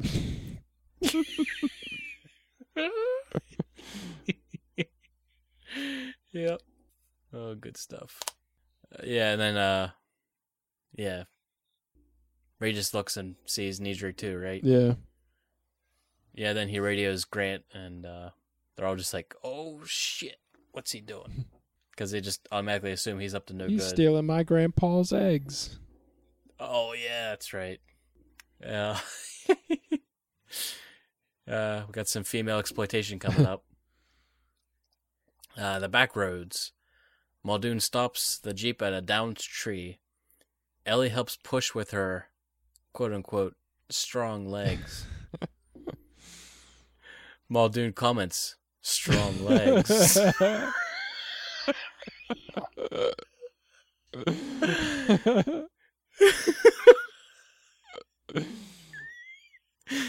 Clever girl. Which, shit, that didn't make it to the... never mind. Yeah. Well, they didn't really play up the Raptors as much as... No, not nearly as much. But yeah, Ellie just brushes off the whole thing. Lots of track in college. College? Yeah. Rest area. The tension is reeling down as Lex has shifted to boredom. Regis explains that the electric cars run on power cables, which are buried underground. Oh, yeah. It's cheap, and, yep, that's about it. And then, this is where we get the less entertaining version of the T-Rex stomping and shaking the water. Because here something just shakes the car until Regis' sunglasses fall off of the dash. Also, Timmy pulls gum out of his pocket. Starts chewing gum. Like I said, they really let the tension fall at this moment. Yeah. Okay. T-Rex paddock, night. The camera shows the beast's massive feet following long, powerful strides. It's a nice visual. Yeah. Not nearly as good as what they did in the movie. Yeah, in the movie there's definitely a less is more kind of vibe. Yeah. Because in this they're just like showing all sorts of stuff. Yeah. It's like talk boring for 15 minutes and then show something awesome for 5 minutes. Back to the cars. We have a thud, thud, thud. Louder and louder, then a crashing sound, then silence. Timmy's night vision lets him see a T-Rex paw on the electric fence. That's I don't know really if that's the right terminology. Yeah. It's the last thing I would write. Paw? Oh. Doesn't evoke the right images. No. It's just like a pat. I don't know. A paw. I think claw is what they're looking for there. I'd hope so. Timmy shakily removes the goggles until Regis grabs him up. Then Lex, who can't see anything, begins crying. For no reason. Regis lowers the goggles. It says, Jesus Christ. Not so happy anymore. Yeah, he's shifted tones quite a bit from his bubbly self earlier. Yeah. Because he sees that the fence isn't working and just runs away, leaving the door open behind him. Because that's, yeah. He knows, yeah, okay. Pretty bad writing at this moment. This is when Lex truly begins to lose her shit. Then the T-Rex just starts to bash the fence down onto the kid's car. Apparently not the other car. Yeah. Because this is when Grant and Gennaro finally notice the shit hitting the fan. Then Timmy reaches out, closes the door real quick, and with a flash of lightning, the T-Rex is finally revealed in its full form, standing between the cars, looking back and forth. That was a pretty good imagery. That's a good intro for the full, body shot, I guess. That's essentially what it's like in the movie. Yeah, pretty close. Because in the movie, like, you have the little, like, the claw on the fence and the paw. And like the head, like you can see it gulping down the goat, but then like you see the foot come down in the mud, and then you see the whole thing standing there. Right. Yeah, that sounds a lot tighter than what we get here. No mention of him eating the goat at all. Just to mention that. He happens to be a vegetarian.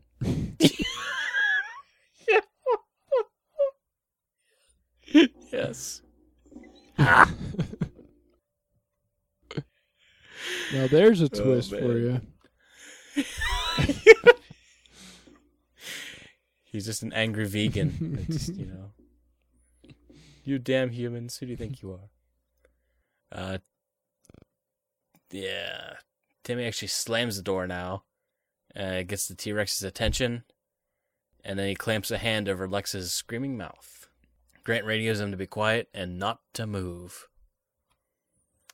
Then apparently this is enough for the T-Rex to abandon that car because he starts circling Grant and Gennaro's car.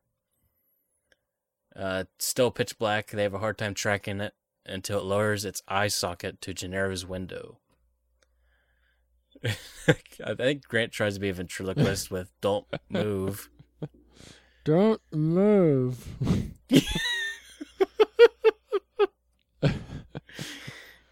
Oh man.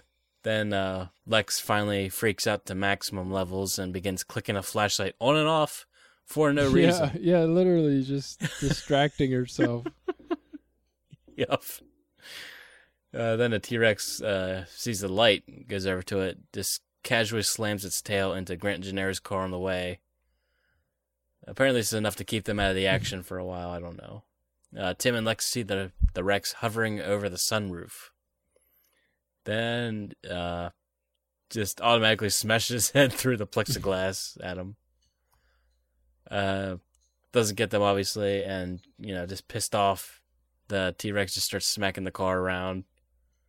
And knocks on its side, I believe, and then onto the roof, just sliding around up in the mud all over the place. Then the kids panic as the mud begins to flood in, which always horrified me as a kid watching that scene. Just the idea of being trapped like that. Ugh. Oh yeah, here's the most awkward scene heading I've seen in any script I've ever read. There's no exterior, interior, anything. It just starts with Grant dances. Next line, with a flare. Where's I don't know why. That just I don't know. It's just Grant dances.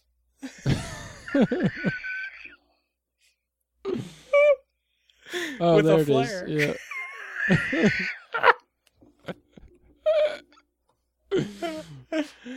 Oh, He's man. dancing with a flare. Obviously, the Rex is distracted. Yes. Oh man! Just put on some salsa music and start dancing. That'll keep the T-Rex at bay. Yep. Oh. He can't see you if you don't dance. That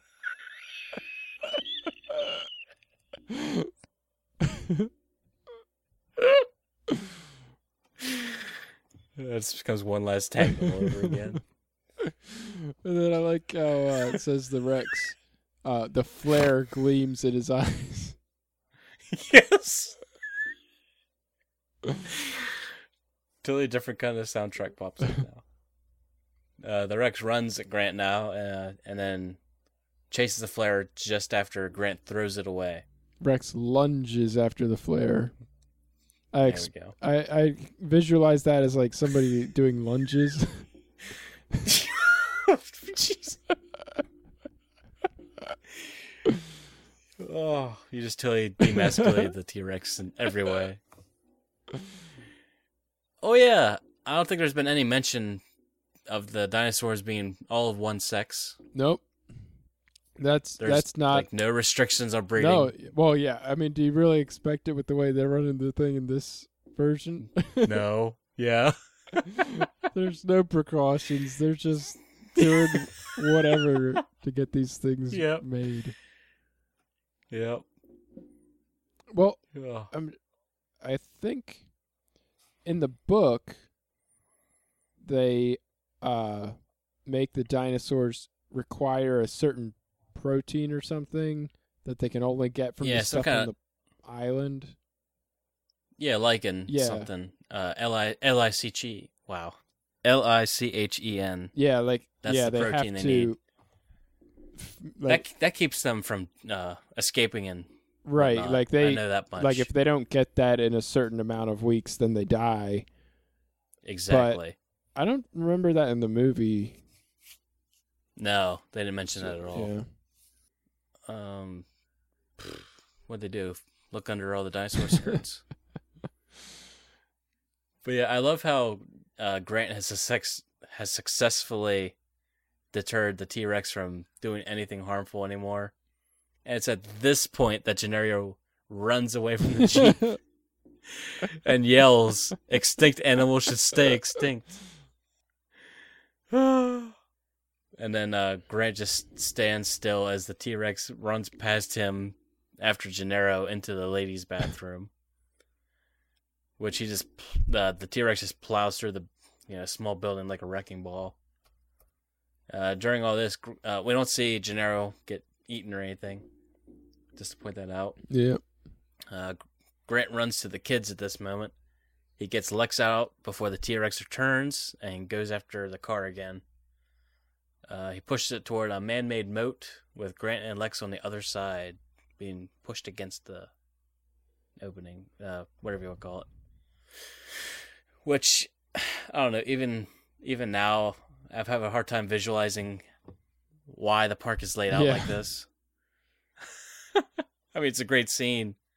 This is pretty close to the movie where Lex piggybacks on Grant. He jumps down, grabs onto some cables, and moves from side to side before the car falls down and misses them. Obviously, we know that Timmy's still in the car as it falls into the trees below. Then the T-Rex roars above. They don't show it, which would have been cool. We just hear it. It apparently moves on. I think we're about halfway. I don't know. Yeah, pretty much. That'd be a good midway point to work for. Is T-Rex, loose. Okay, back to the back roads. Nidri speeds the Jeep back to the compound. Something rushes ahead of the Jeep and causes Nidri to crash. He gets the Jeep's winch out to get out of the ditch. And then he hears a lot of...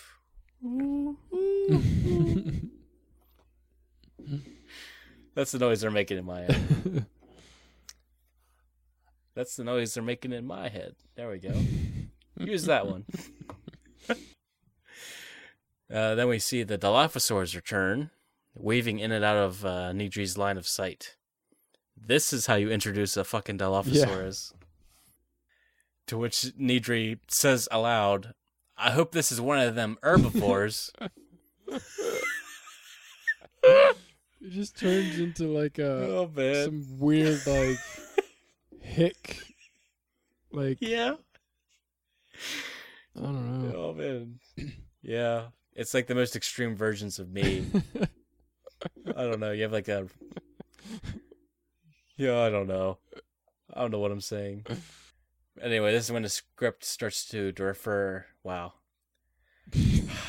Take two. This is when the script starts to refer to the Dilophosaurus as a spitter, which I don't know why I thought that was important. But the spitter closes in and corners Nidri against the Jeep to do that thing. You know what I'm talking about.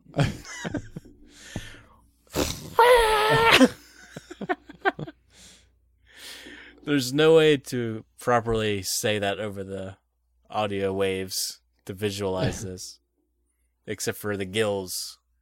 The gills. Look out with the fire. But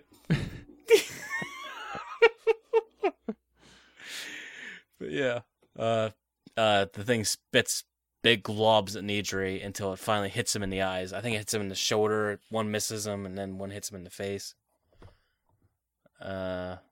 then the spitter stalks Nidri around the Jeep until it finally just pounces and finishes him off. Which this actually feels more fluid than what it does in the movie. It's like, I don't know. It's not smart enough to play fetch. Why would it know to wait in the Jeep?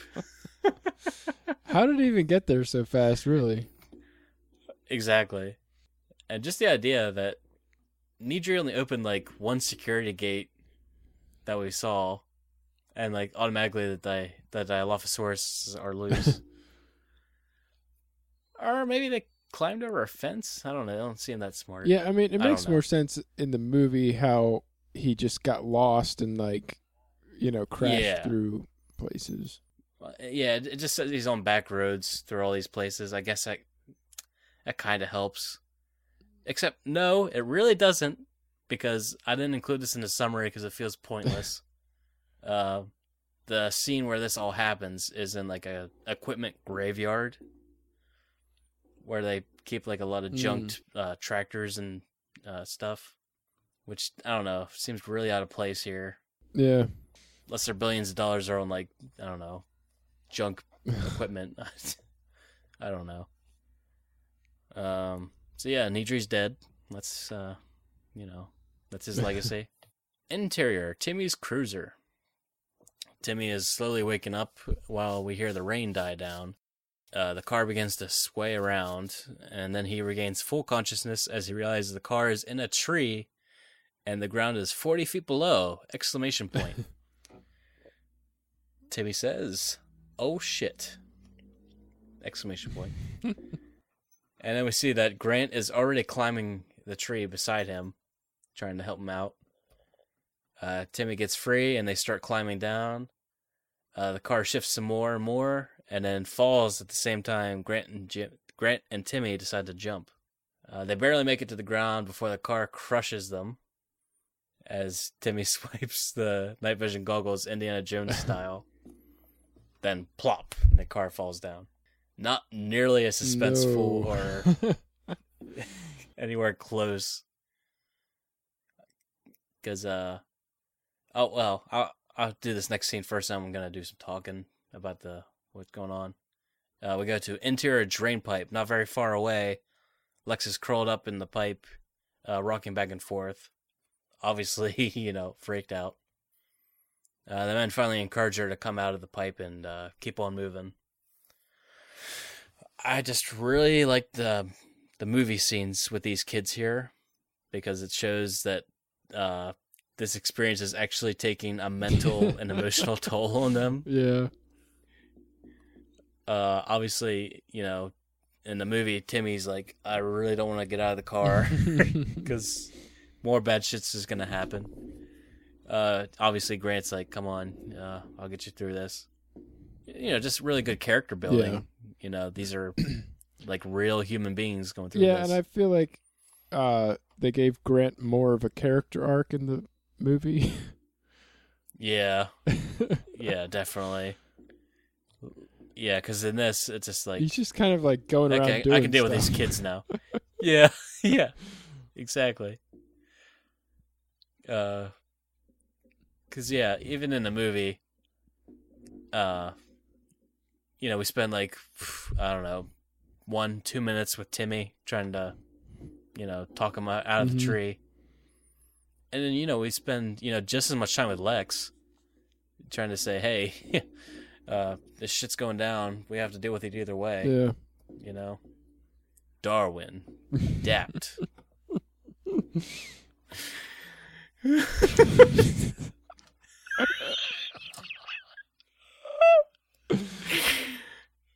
I would totally hire Vincent over Muldoon for this. Oh, man. Anyway. Yeah, because I remember watching Jurassic World, and, like, the kids jumped over the waterfall, and, like, their big emotion was, we made it. I don't know. I really liked it in the Jurassic Park movie where we actually got to, deal with some issues. Yeah. But it didn't drag it down too much. Yeah. And the movie, in this script, He spent a lot more time on Lex, I think, than Timmy. Yeah. But, well, I don't know if it's because she was younger, if she was a woman. I don't know. Goddamn Hollywood. Probably, I would guess younger. Yeah, hopefully. That'd be... Because she's freaking out and using a flashlight to entertain herself. Yep. Okay, we got to exterior roadside. Regis is crawling around. He made it. Just has a bunch of leeches on him all over the place for no reason. And then just yanking them off on my one and until he finally like yelps a few times. And then in the background, he sees, he's like, yeah, I fucked up because the T-Rex is already like walking right at him. And then we cut to the hillside. Grant and the kids come up to the crest. This happens like 3 more times. It's weird. Apparently they hear a ruckus. So Grant grabs the night vision goggles to see the T-Rex chasing Regis now. And then we see that Grant tells the kids, hey, Regis knows what he's doing because he latched onto a tree and he's not moving. Because that's apparently what you're supposed to do. Grant knows this. He's a dinosaur expert. Even though... Okay, so Regis knows to stand still here, right? Mm-hmm. But earlier, the first thing he does is run like a little bitch. So, yeah, not impressed with the writing there. And then even worse, the T-Rex still finds Regis. And he knocks him around for a fairly undignified death, in my opinion. Just, Okay, and then... yeah, because he's... Do you have the line? He said...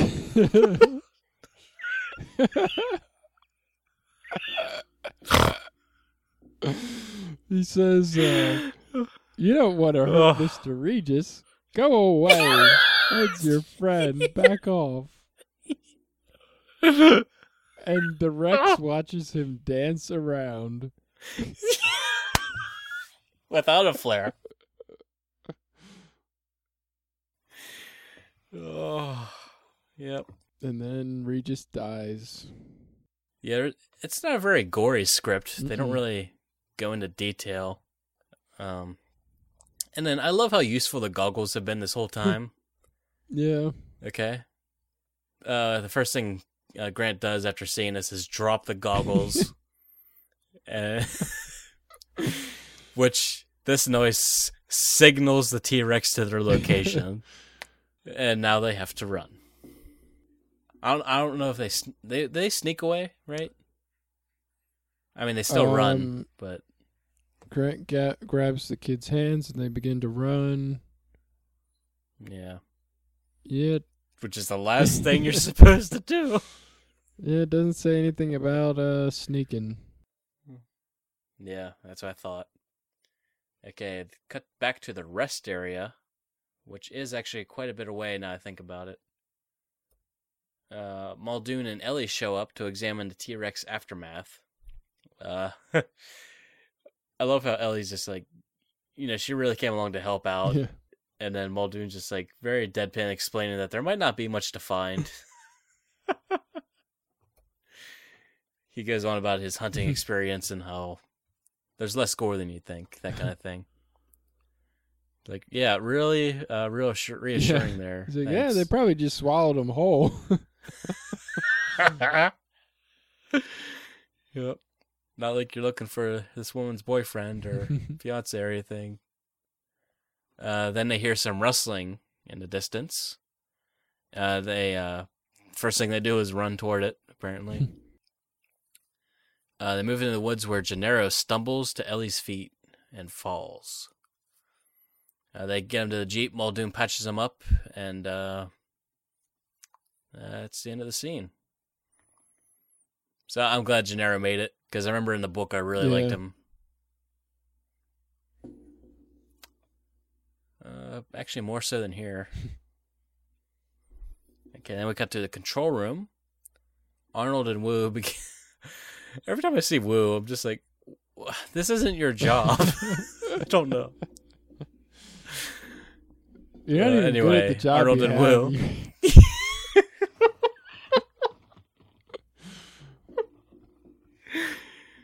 How do you know what dinosaurs you're making? Woo shrugs.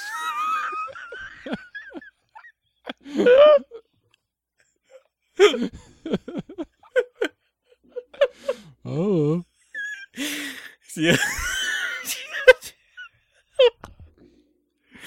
Oh. Oh, man. Okay, control room. Arnold and Woo begin tracking Nedry's keystrokes to see what he did so they can undo it. This whole thing feels so 90s. Yeah, definitely. Like, I prefer to be called a hacker. That's not much better. Yeah, I mean, like... But it's better than what they have here. Yeah. The movie definitely left in, like, a remnant of, like, deep 90s, movie cliches, but... Yeah. Yeah, this whole script, So there's much so worse. much that just is littered with 90s.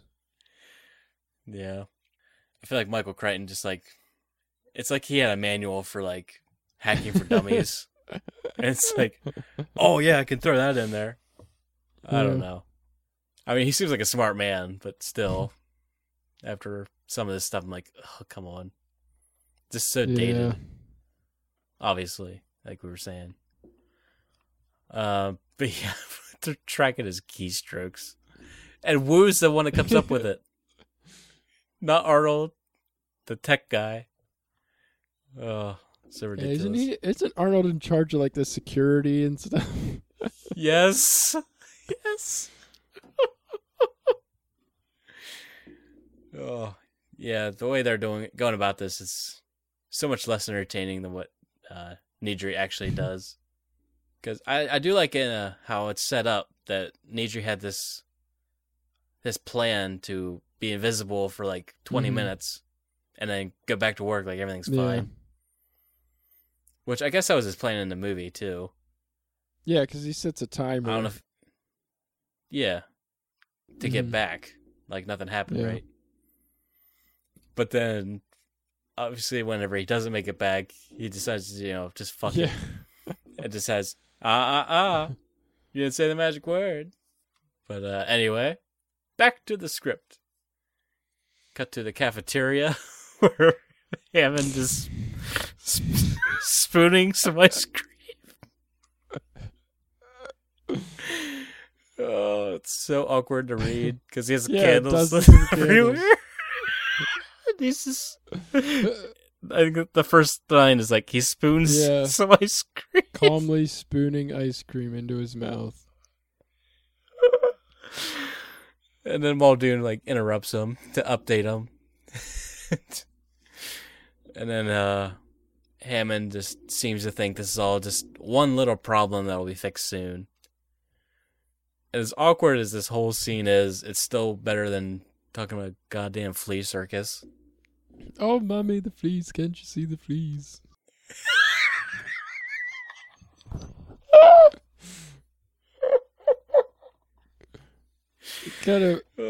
It's kind of like Milton from Office Space.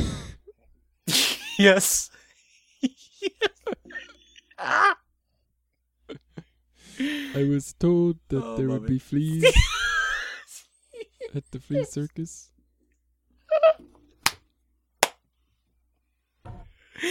Oh man, there weren't any fleas. I saw that there weren't any fleas.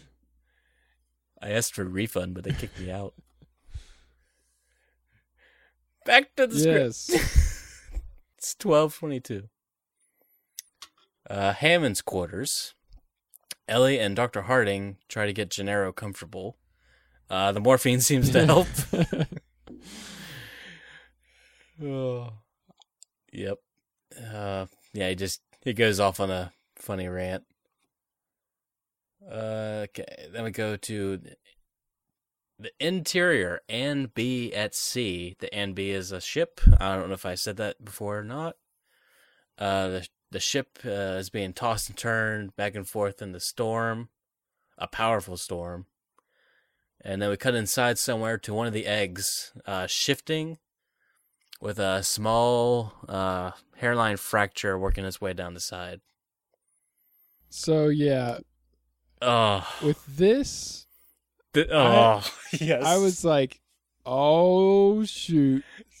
There's going to be a dinosaur getting loose and causing havoc on the ship. Yep. And I was so... When the subplot started, I'm like, oh, no way. They cut this out? Nothing. Whole lot of nothing. Yep, then you get to the end. Oh, it's probably worse with the ending. Yeah. Oh, man. I got really tired through some of this summary stuff. I apologize ahead of time. But I know we're going to get to it soon, where I'll just... Yeah, you'll see. But anyway, I was very pumped for that subplot. Yeah. Cut back to the park. Night. Grant begins carrying the tired Lex as the three of them keep moving. The kids spot the edge of the T-Rex fence area, run up to it. Timmy's afraid of heights, but they all know they have to start climbing anyway. They hear some dinosaurs on the other side, but Grant says it looks like an herbivore grazing area, so it's probably fine. Which, I don't know. It's like he looks at the trees and thinks, oh yeah, this is an herbivore area. Because at first I thought he was listening to the dinosaurs and thinking, oh, they're herbivores. Even then it was like, how do you know what they sound like? So I'm glad I read that wrong. The kids want to go to sleep, but Grant checks his watch. Oh yeah, I guess they did see the actual eggs going to the ship, because he's like 12 hours before the ship reaches Costa Rica. Which, you know, I don't know if this script needed the ticking clock. Yeah, they kind of introduce a lot of little subplots that aren't necessary. I mean, obviously the movie worked out great without it. But if they actually did something with the subplot, it would have been, you know, a lot more to look forward to. But he still agrees to go take a rest, so they find a nice tree to climb up and take the night out. Incubation room. Wu helps Ellie look for the source of the Triceratops illness, because she's apparently done looking for Grant and the kids. Control room. Also finished looking for survivors. Muldoon enters just as Arnold resets Nedry's program. Everything is back on, except the phone lines. And who wants to live in a world without internet? Cut to the tree. We see Grant and company sleeping through the power reboot. Lights on the fences and stuff like that. They don't notice anything. Back to the control room. Arnold can't find Grant and the kids with the motion sensors and whatnot because the wind's blowing in the trees. I guess it's meshing with the motion sensors. Even though Hammond clearly said they had video monitors at every 100 yards or whatever at the fences. Then Muldoon finally says he won't go back out without his rocket launcher because just a rifle at night would be suicide hunting the T-Rex. Okay. Incubation room again. Ellie and Wu seem unfazed that the lights are back on. And Ellie tells Wu that he should get some sleep. He agrees. He tries to console Ellie, but fails to flirt efficiently. This is when I started to get really tired. Right there. The A&B, Dawn. The ship is a small dot in a massive ocean. Now we cut to the interior stateroom. I have no idea what the stateroom means, but that's where the eggs are. We see the eggs sit in the incubator as a hand sprays them with the foam and leaves. And then the egg from earlier resumes hatching some more because it has just enough warmth to hatch. Can't wait to see what happens there. You know, every time we cut there, I'm like, oh shit. Okay, exterior visitor center, dawn. Muldoon and 3 armed workers drive out into the park. Obviously, Michael Crichton has nowhere near the aversion to firearms that Spielberg has. Okay, cut to Grant's tree. A large shadow falls upon the group. Lex opens a sleepy eye and screams. The men jump awake to see a duck-billed hadrosaur who licks Grant's shoe and seems very nice. Holy shit. At least the least dramatic dinosaur of all time. Just looks like a big duck. More like a 30-foot duck. Yeah. Oh, man. Obviously Lex is freaking out, but the men quickly deduce that it's an herbivore. The humans begin to pick convenient fruit from their tree and feed the dinosaur, who then leans down to feed her young. So obviously they're breeding in the wild by the looks of it. Yeah, but I don't think they had any kind of precautions set up to... Right. Yeah. Right. I'm just saying, it doesn't look like they plan to have one either in the next draft. Or anything, I don't know. Then Grant plays some gator golf by removing a piece of fence from the adult hadrosaur's teeth, and then wipes it off with a leaf to make it all better. Yeah, gator golf. You could tell I was tired at this point. If you didn't pick that up. I put it in all caps. Gator golf. Okay, then we see what he's actually looking at here is the same tiny bumps and vesicles or whatever from in the mouth that Frida had, the Triceratops that is. And then honk! The dinosaur exits stage left. Oh, I'm so sorry. This is horrible. I'm really just reading this straight from the page. I'm not adding anything to this. Okay, back roads. I'm sorry.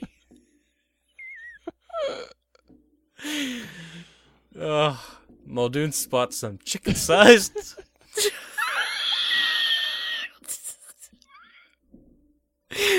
I know what I'm gonna write after. I know what I wrote after this. I recognize this. Start over. Take 2. The back roads. Muldoon.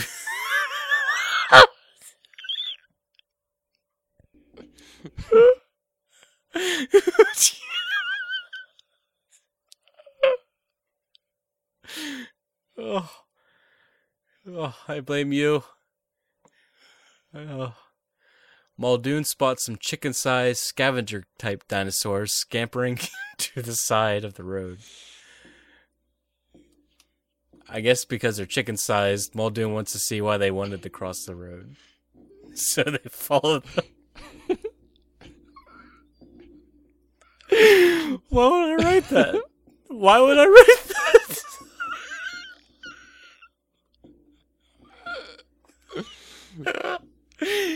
Oh, shit. It's a good thing he has his rocket launcher. Oh, no, not... Yeah? I don't know. No, not yet. He doesn't. He just has a assault rifle, I believe. Assault with a deadly I forget what those... Wow. I don't know. Yep. At least it's not just me at this point. Okay, below Grant's tree, the gang gets to the ground. Grant spots... Wow. Don't laugh. You're making it worse. Grant spots a motion sensor, but Lex feeds a baby Triceratops and then rides it instead of helping out. And then Lex wants to go fast, but then the trike throws her off into a nearby stream. She yells that she can't swim before hitting the water. So I'm just mentioning, I can't swim! Splash. Then Timmy immediately dives in, and Big Brother mode just, kicks in. And then, like, I love how he jumps in. It's only, like, a foot deep. And she's just standing there looking at him. And then Grant shoos the baby trike away. And he's like, all right, enough fucking around. Pretty much. Okay, off-road, Muldoon and his men follow the compies on foot. I forget what they're officially called. That's what the script abbreviated it to. But everybody's tracking different groups of these chicken-sized dinosaurs. Muldoon finally finds his Jeep and the rocket launcher, and then a piece of Nidre. And then I love how two other workers both go, yeah, we found him too. Everybody's in their separate groups. It's like, oh, okay. That's nice. Hammond's quarters. Hammond tries to persuade still popped up Gennaro to give him an A+ so the investors don't hold any money back. Gennaro is still too aloof on the morphine to disagree. Not to mention that Hammond showers him with free gift shop trinkets. And then Dr. Harding lets Hammond know that Gennaro is still doped up. I think my favorite gift shop toy that Hammond gives Gennaro is the Dilophosaurus drink umbrella.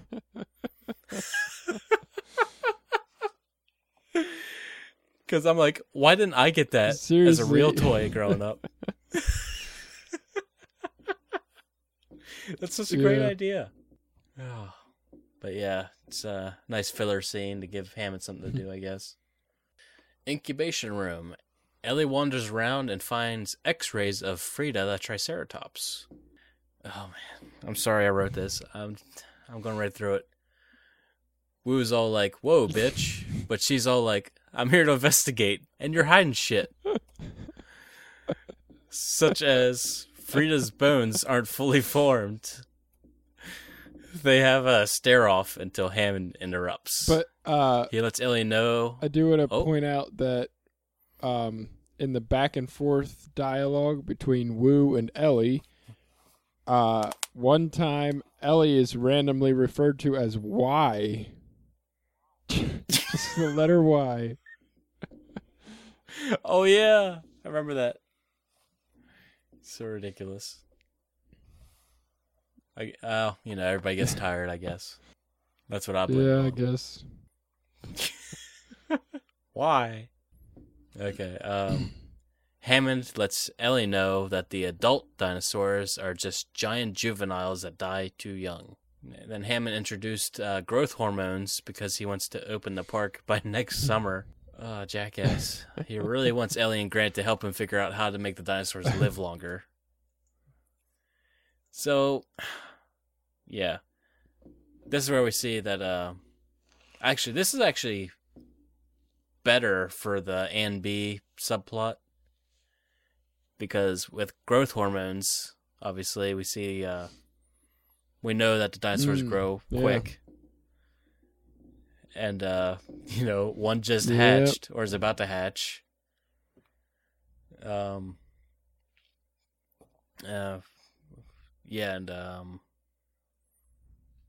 think this also helps us learn why all the dinosaurs seem to be catching a virus. Mm-hmm. That actually does play into some dialogue later on, I believe. And that's the end of that scene. Then we cut to Hammond's quarters. Ellie enters to a sleeping Dr. Harding and Gennaro for filler. And Gennaro's wound seems to be seeping some blood, which is never again addressed, I believe. It might be. If I feel like I remember it coming up. But we'll keep going now. We'll see. Yeah. We'll see about that. Then Ellie continues to burst into rooms. She goes into the control room next. She bursts in as Hammond and Woo are hovering over Mr. Arnold, the only productive person in the whole goddamn room.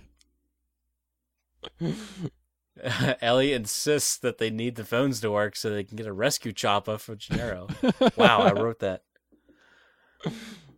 Oh, I'm horrible. Arnold and Hammond agree to do a complete power reboot. Again, I think. Yeah, this should 100% erase Nitri's shenanigans. Yeah. Because before they just reset the program, this time they're doing all the power. So then, they do it, and then Arnold says 30 seconds to turn the power back on. Exterior field in park. Grant and the kids are walking along, minding their own business. The T-Rex bursts out of the tree line towards a herd of more hadrosaurs, that's the duck-billed ones, who then stampede towards the humans, and then around the humans. They all scream. They're all honking. Oh! But, wow, that really brings down the tension. It's like, oh! Man, they really like keep a T-Rex getting doing that. Like stalked by this T-Rex, like way more than in the movie. Like in the movie, it keeps showing up, but not like it's like hunting after them. Yeah. Well, even here, it's so out of place because they climbed out of the same fence. You'd think they'd be in completely different areas of the park. Anyway, back to the control room. Arnold throws the switch back on. The phones still don't work, but they see the T-Rex situation apparently on a holographic map now because the dinosaurs are all represented by moving dots. It's like Alien. Yeah, exactly. I'm going to get out now. I love that movie. Oh, actually, I was quoting the first Alien. Meanwhile, back at the Stampede, Grant gets the kids into a nearby tree line with boulders to jump on, like trimmers. I didn't write that, I just said that. Then the boulder gets knocked loose in the chaos, and there's a short Raiders of the Lost Ark chase. Where did we get our name from? I can't remember. The group quickly dives into a newly formed ditch and watch the Stampede pass overhead. That's how I read it. I'm pretty sure that's how it happened. Good enough for me. Then we moving right along. We see the T-Rex smash a motion sensor just before the humans run off in the opposite direction of the hadrosaurs. It was just like such an obvious, like, static shot of just the motion sensor and step on it. I was just like, ugh, they're not even going that way. Control room. Apparently everyone has a visual camera feed now, as Hammond is pissed that the T-Rex, I'm quoting, make a kill. He make a kill. He make a kill. That's what he says. Oh, then Hammond just like, where's Muldoon, damn it? What? And then, what would he? I just can't understand what the typo is trying to say there. Like, what could he have possibly been trying to write there? What page is it? 85 or somewhere around there. It says, no, oh no, he make a kill. He killed one of my animals. Where's Muldoon? Like, what is he? Is he trying to say he made a kill? That still doesn't make any sense. Yeah. Well, I think it does. He's pissed that the T-Rex killed another dinosaur. He could have just said, he killed one of my animals. He made a kill. Yeah. He very clearly could have said anything other than what he typed.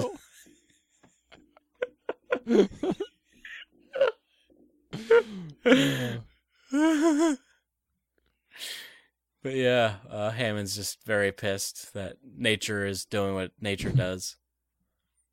He really wants to know where Muldoon is. He's just like so pissed. And speaking of, Muldoon limps in on cue to let Hammond know that he's minus one computer expert. I feel like he gets the best lines. Okay, then we cut to the Park River. I was getting so pumped because I thought they were going to do a scene from the book that didn't make the movie. Which is why I liked that one scene in Jurassic Park 3 where they kind of copied it. But no, it's not in this one either. Even though they're on their goddamn on river. a raft. And they were just... Yes. Like, I don't know. It was so close. But anyway, Park River. Grant and the kids are rested up, and Grant wants them to follow the river back to the visitor center. Because that's logic. Lex points out to a maintenance building. Wow, Lex points out a maintenance building nearby. She says there's a raft. And then Timmy's just like, let's do it, huh? Let's do it. Yeah. Okay, interior maintenance building, because apparently it's not locked or anything. They find some landscaping really gear and supplies. Kind of major security from No. this place? I don't. I shouldn't have. Okay. Landscaping gear, supplies, like cement bags. Like, I don't know. It's so slapped together. They finally find some oars, which gives everybody some hope. And then they find some life preservers that follow in Lex and just scare the shit out of her for no reason. They have a laugh. Then Timmy reads the actual box that Grant's sitting on, which reads raft storage. Raft storage. So after all that... Like, what? Yeah. Not raft. Not inflatable raft. This Watch is where out. we store the rafts. What do they even need a raft for? for the river You know what? adventure. No, I'm done. Yeah. The one you have to sign a waiver for. Yeah. Okay. Exterior River's Edge. Grant pulls the cord and everyone gets on board. All wearing, gear. They're wearing the life preservers and whatnot. There's a steady current that almost puts Grant to sleep, but the kids remind him of the Anne B subplot. Yep, I wrote that. Eventually, they row themselves right into some rapids, then some strong rapids. Everyone starts freaking out. Lex reminds everyone that she can't swim. Grant loses the paddles just after they spot a waterfall ahead. He latches onto a looming tree branch, but quickly starts slipping. Then we cut to a close-up of the T-Rex, face down in the mud. I was so pissed the way this turned out. Because I thought it cut to the T-Rex face down in the water. I thought he was going to start chasing them. Like in the book, he starts chasing them down the river like a crocodile. I just love that imagery so much. It didn't make anything except for goddamn Jurassic Park 3. But yeah, apparently the T-Rex is in a food coma. Anyway. Yeah, it just cuts the T-Rex just laying there for no reason. Yep. We have like this really tense moment of Alan holding onto the raft and the kids by just his bare hands. Maybe with it's his like tree branch. Supposed to be like irony, like or something. Like they've been running from this T-Rex this whole time, and he's been terrorizing them. Yeah. And now, when they're in real danger, he's just like nowhere to be found, just laying down. Yes. It's so ridiculous. But anyway, it starts to make sense barely, because the cut to the T-Rex is a match cut to the control room, where Arnold, Wu, Muldoon, and Ellie are just watching and sleeping. And then, watching from his godlike throne, Hammond shouts down, "Will he drown like that? He's quite valuable." Yeah, okay. Muldoon walks over to him, and they have a very silent argument, which, it was about time someone did that. Wu and Ellie ask Arnold why he's running auxiliary power. Yeah, what? And he's like, to double check himself, I love this. He prints out a readout. Suddenly, alarms start blaring, and then all the power goes off again, even the computers this time. But not the alarms. They apparently have their own backup. Backup? Then Hammond tells Arnold, I will fight you. He doesn't say that. I wrote that for some reason, and I quoted it. But yeah, Hammond actually does like tackle Arnold and start beating on him to fix his park. He's like, "What did you do?" And then, then he the fight's clutches his own chest. Yes.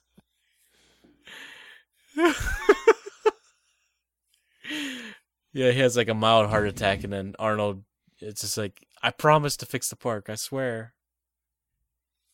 Which, yeah, if someone's beating on me, I think the last thing I'd do is like, yeah, I'll fix your problems. Okay, cut to Waterfall. Still grabbing the branch, hopeless. No way to fix this problem. Everyone is very surprised to see the waterfall start to die down, eventually to trickle down to just a bunch of puddles in a empty riverbed. They can now see various pumps and other equipment that was previously underwater. Apparently, this is a man-made waterfall and man-made rapids. Because why the fuck not? Yeah, I mean, why not invest all that money into a part that you're never going to see on the tour? Yep. It's just so horrible. Like, they're just wasting all this money on the stuff that does work that nobody's going to see. Okay, and then I just love this. It's a horrible shot in my mind. It's just like, there's this grand rainbow over where the waterfall stopped, and Grant sees the visitors center. He says something like... He says, well, there's our pot of gold. Let's go, yeah. Kids. Oh, Grant. Horrible. Back to the control room. The alarms are still blaring. It's a good thing they did that printout, because Wu is bringing the printout to Arnold. And due to horrible engineering, when Arnold did a restart, he only powered up auxiliary power, which is only supposed to kick on the main generator. So the fences have been off for much longer than they thought. And then Muldoon asks, all of the fences? Then even Hammond wants to make sure that all 5 raptors are still in the pit. Which, this is when I was finally like, yes, it's almost Act 3. I haven't seen a goddamn raptor yet. Okay, Visitor Center. Muldoon with a goddamn rocket launcher runs with Arnold to the generator building with a bunch of steam flooding out of it. Muldoon says it's fine, but Arnold should be quick about it. Then Muldoon runs over to the raptor pit, where he finds a wide tear in the mesh. Nobody's in. There's nothing inside the pit. And then he finally sees all their tracks leading the way. And then he runs. Well, when your security for a raptor pit is chicken wire, I don't think you should be too surprised when they get out. Chicken wire? That's so much worse than what I was thinking. I just imagine it as them just laying a big sheet of chicken wire over top.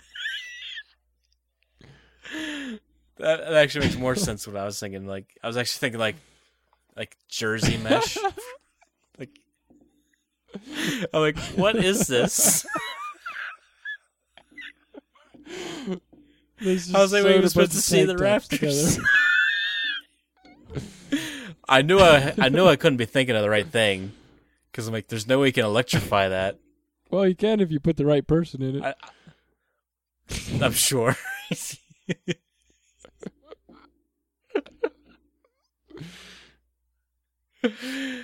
Moving on. Back to the generator room. Almost there. Generator room. Muldoon kicks the door in and yells for Arnold. No response. He runs away again. When he's gone, there's movement in the steam. A claw grabs a silhouette, and we see Arnold's cigarettes fall to the ground.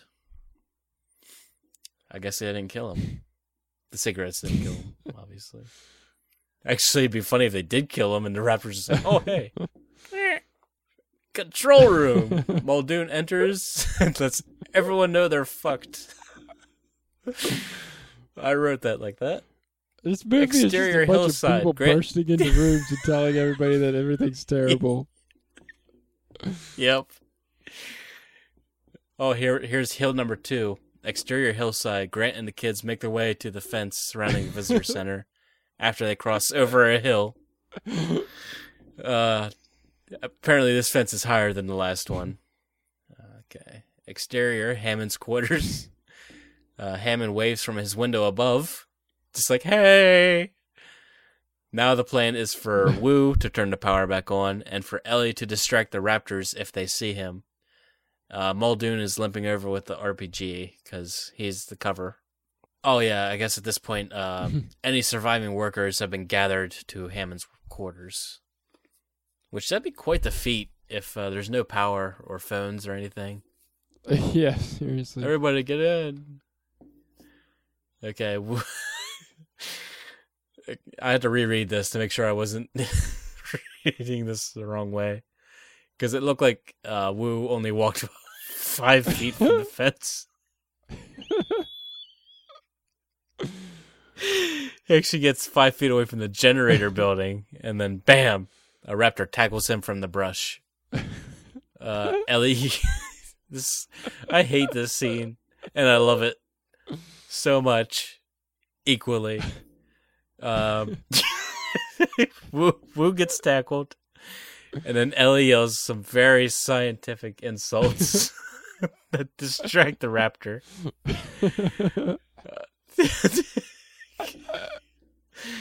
And then the raptor is apparently they're easily distracted, according to Muldoon. So the raptor jumps off of Wu, and then he's far enough away that Muldoon takes a shot with the rocket, and boom, nails it. Direct hit.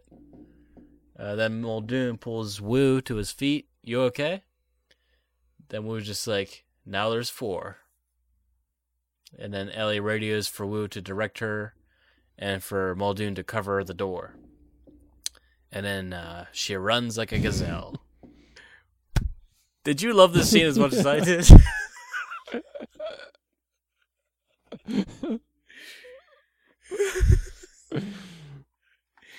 If you can read any of her dialogue, I would deeply appreciate it. Oh, man. I'll give it a shot here. All right. All right. Hey, you Cretaceous dromaeosaur. You can't catch me. Hey, come and get me, you flat-snouted Mongolian beast. Hey.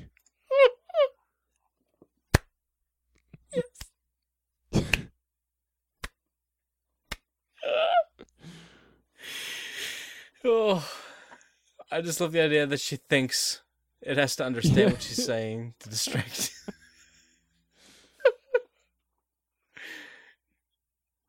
At this point, I'm like, how did this not end up on Sci-Fi Channel? Okay, back to the fence.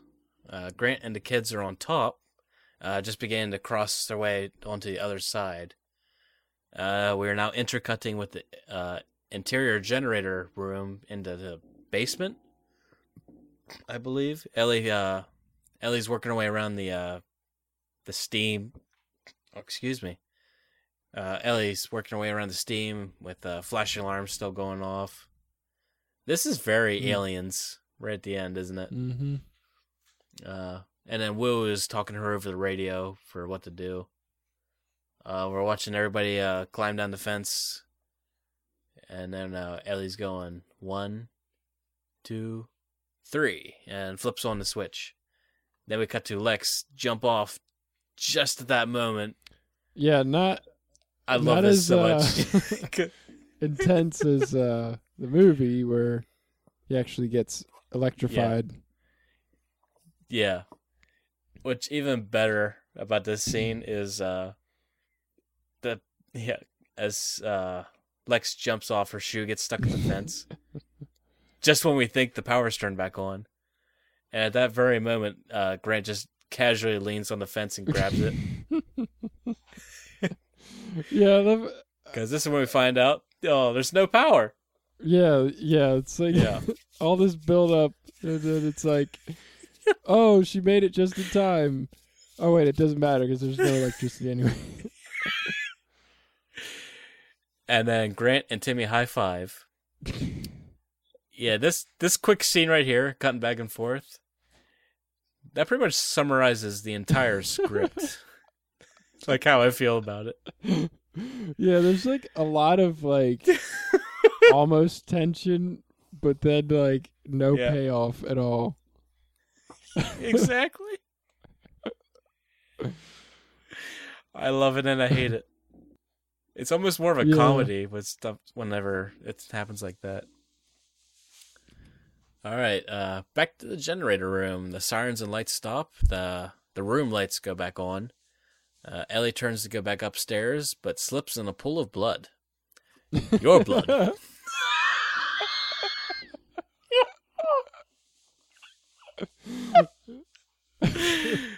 Who is our audience? Who is our audience, Eric? I feel like we're just making this up to laugh at each other. Ellie, that hurt. Okay.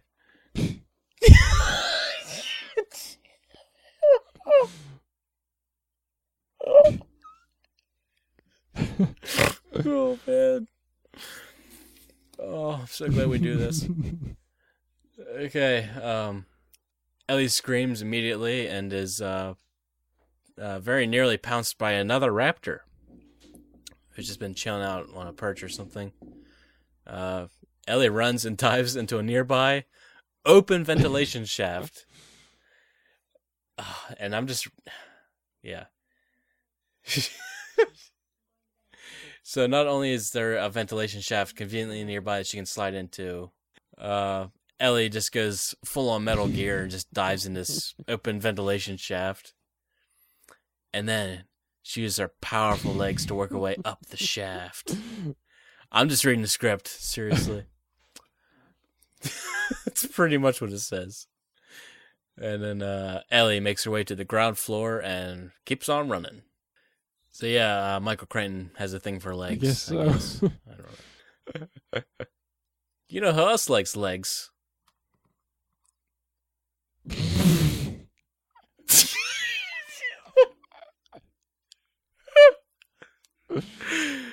I had something to follow it up with, and then it doesn't work. I was just trying too hard. Okay. Exterior generator room. Ellie runs full tilt back to Hammond's fence with a wounded Woo.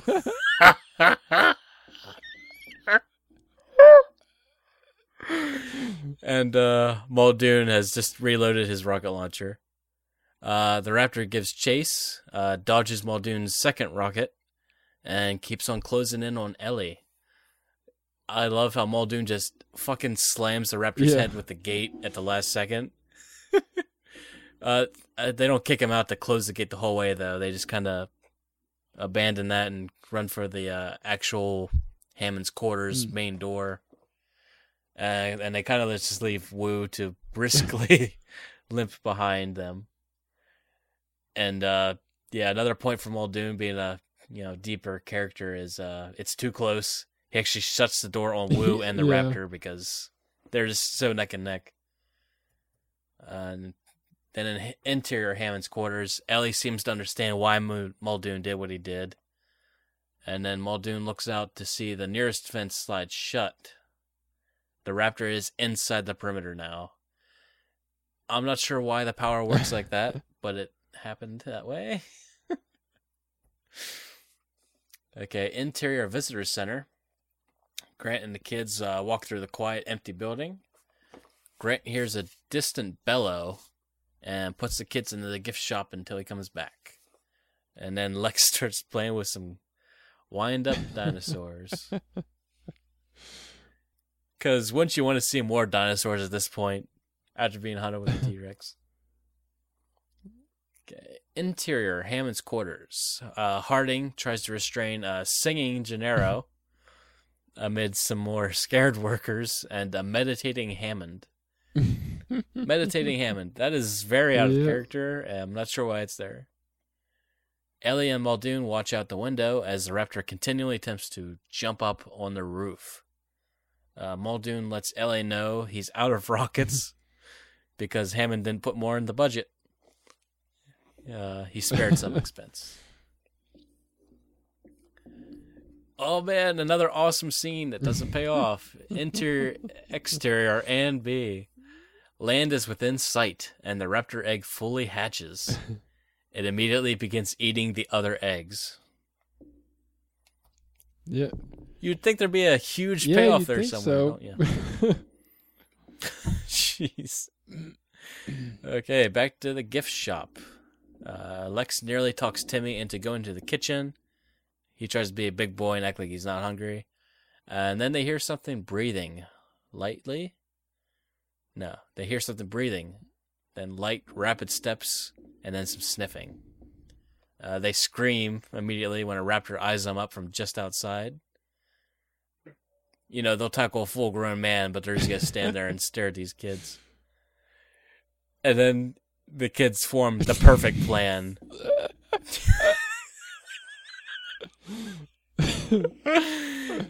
They start winding up those damn toys and throw them at the raptor.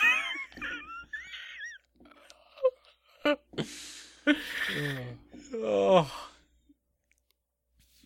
It's just like we switch back and forth from like rated R Jurassic Park to like rated G Looney Tunes shit. Oh man. I know what'll get us a way out of this. Yeah. Oh. Because apparently the raptor is distracted enough to let them run away. Which, yeah, Muldoon had like one line talking about how easily distracted they are. This is pushing a little far for me. It's like, as smart as they are, they still have ADHD or something. Oh, okay. Interior, exterior, Hammond's quarters. This raptor finally makes the leap onto the roof. Then starts breaking the glass around the ceiling.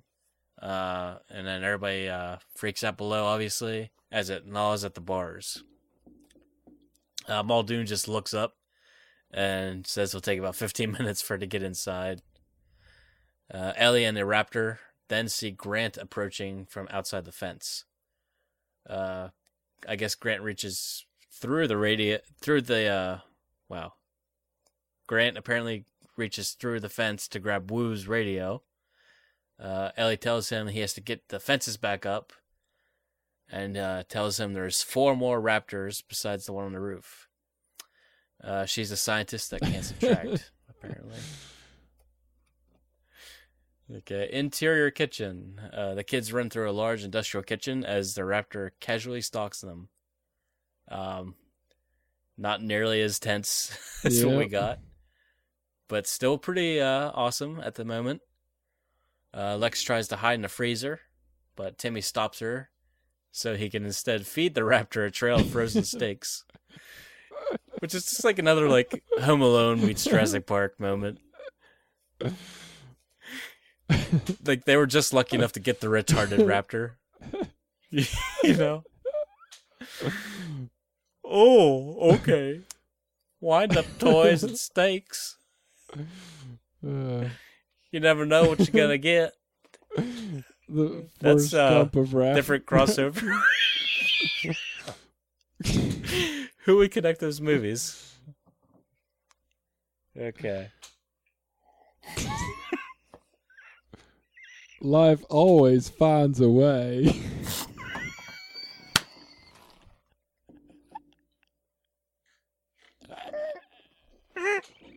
Oh, I almost died on my water.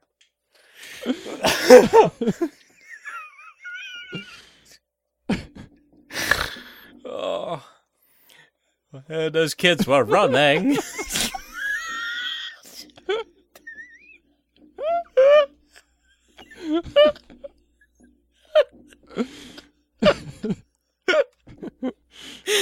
Oh, man. Okay. So this brilliant animal from, millions of years ago, distracted by wind-up toys, instantly eats frozen steaks in one gulp in a trail. It just follows them into an open freezer door, to which Timmy and Lex immediately follow up by slamming the door on them, and I think they lock it. Or not, I think it just latches. So that means 2 more are still on the loose. Timmy knows there's probably more, and they run. Back to the gift shop, Grant calls for the kids, but just sees a bunch of smashed toys and raptor scales. Imagine what he's thinking right now. Yeah. They've evolved. They're so smart now. Then he hears something in the distance and runs for it. Visitor center, upper floor. I love how nobody told him to go get a gun or something. Okay. Visitor center, upper floor. This is where all the touristy shit is. Background stuff, I mean. The kids rush in after hearing the same noise that Alan just ran towards. They run through the amber room, then the extraction room, genetics room, and are finally trapped in the incubation room with a raptor. Grant runs in. This is ridiculous. He gets Ellie to yak over the radio while he poisons an egg. Such an elaborate and rolls stuff, it. man. I know. I felt like the one plan is to send wind-up toys at the raptor, and another plan is to inject an egg with poison and get it to eat it. Yes. There's no consistency to how to beat these things. There isn't. No. You gotta keep them guessing. So yeah, Grant bursts in, just as this thing corners the kids. He gets Ellie to yak over the radio and then slides it over the floor because the raptor is like, oh, there's a tiny girl inside the radio. And this is the point where Grant gets that transmagnetic stuff, I guess, or something he knows it's poisonous. Injects a plastic eggshell. We've been told they were plastic eggs. Then he rolls it toward the raptor, who eats it instantly. And then just turns back to the kids like, oh, thanks. And then he falls over dead. Instantly. So that's 1 more raptor wild and then 1 on the roof. Okay, Grant asks if Timmy's any good with computers. If you have the line there, I'd love to hear that again. Timmy. All right, Timmy says, well, I just got an XT at home. I told my dad I wanted a 386.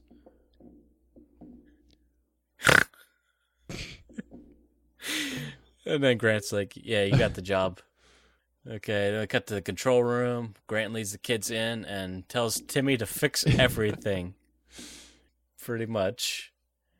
Hammond's quarters. Ellie calmly listens over the radio as the raptor nearly tears through the bars. Grant, another typo here. Grant says to Tim, you got to book the system. Yeah.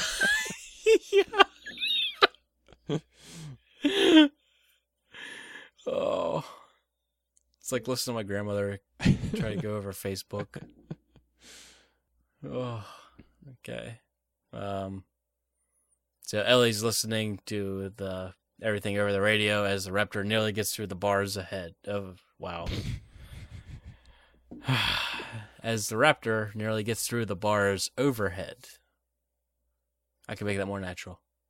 Ellie calmly listens over the radio as the raptor nearly gets through the bars overhead. Take 3. Or 4. Anyway, control room. Timmy shakes his head and hits escape.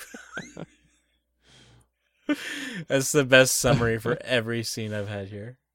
Okay, Hammond's quarters. The raptor snaps a bar off and slides through just in time to be electrocuted to death. Oh, I'm not going to read what I just wrote there. But now I have to. He's been thunderstruck. Control room. Everyone celebrates. But Tim jumps back on the computer to fix communications. Grant successfully and very quickly contacts the A&B's captain and threatens him to return with jargon he doesn't even understand himself. Side quest accomplished. Then the last raptor crashes through the glass because, hey, we have one more to kill. Then they run.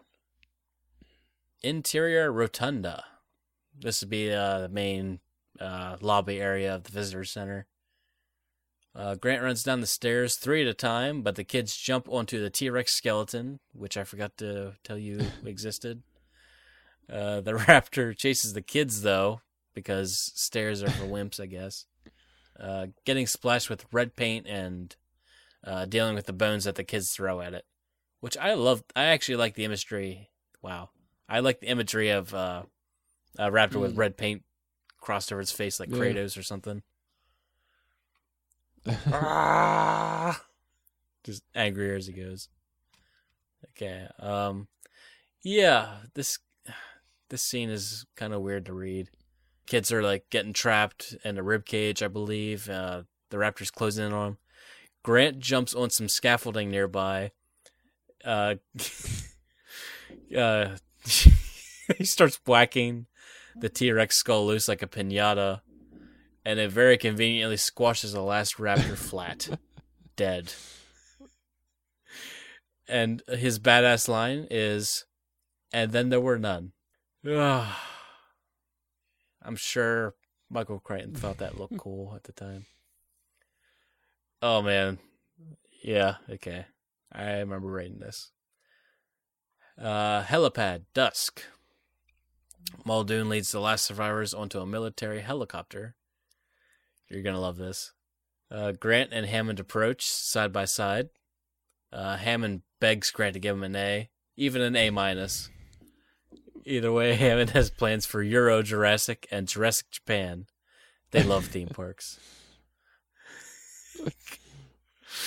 Grant gets all hippie with his comebacks, anti-science with his dialogue, but Hammond just gets pissed and abandons the chopper.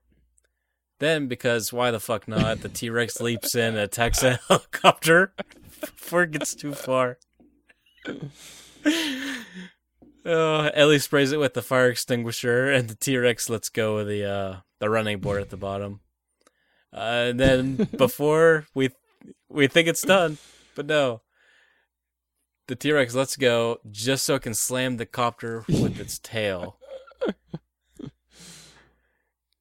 The helicopter crashes. Hammond lights a cigar and walks away from the explosion. Fade to black. But no, the helicopter gets away for real, and the T-Rex doesn't even notice Hammond disappear into the jungle. Ellie laments that the dinosaurs are beautiful, but doomed.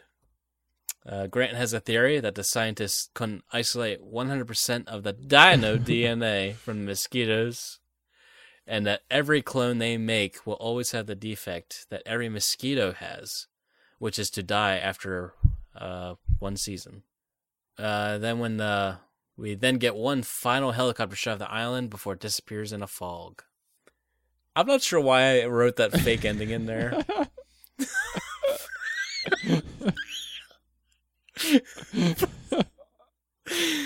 I think I just wanted it to be over at that point.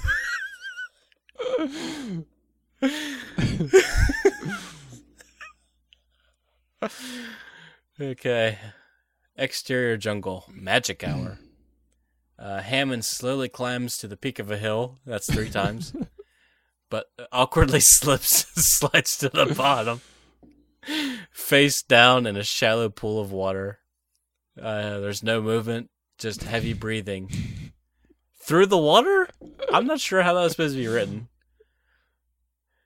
And then, even better, the camera pans to an extreme close-up of a mosquito landing on his hand.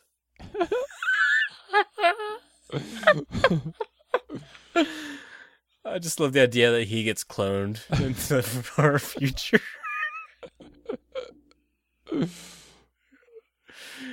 But anyway, we dissolve to the ocean, night.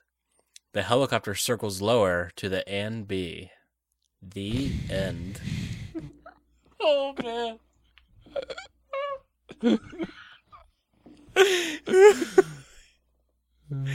I have to say, whenever I wrote that fake ending, just watching your face was so worth it. You were either like, whoa, what did he get? No.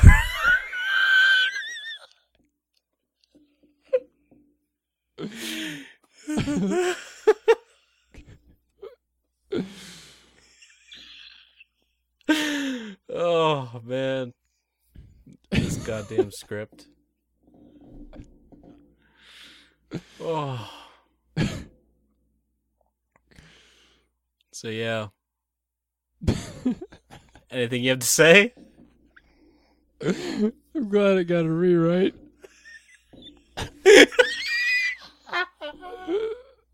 Yeah. To say the least, yes. Oh. Oh, shit. But yeah. Goddamn T-Rex. Attacked in a helicopter. Oh, seriously.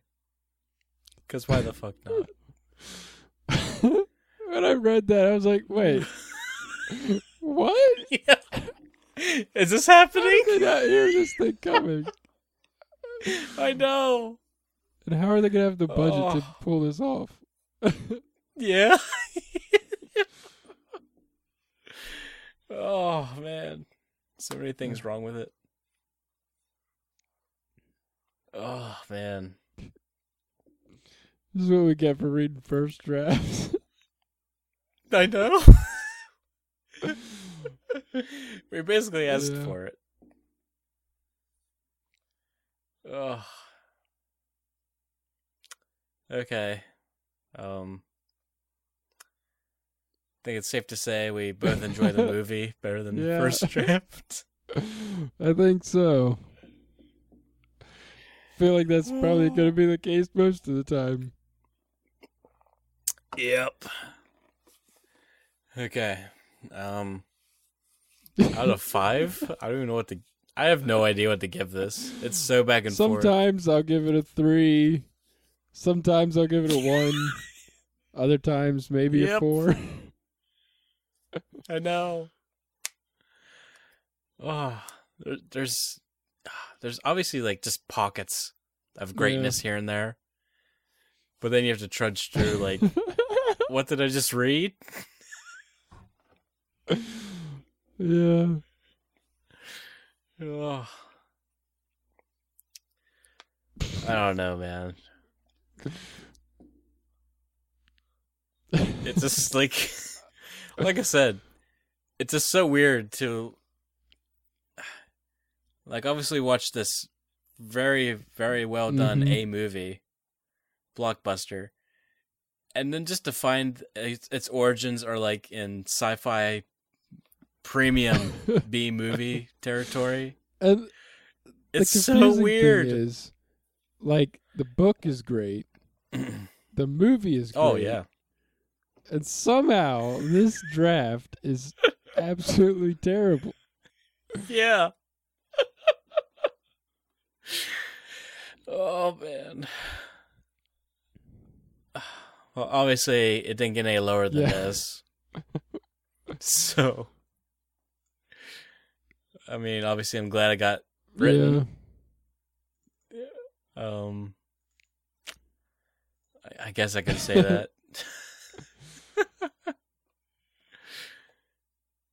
Oh. I really don't have many words for it. It's just... Yeah.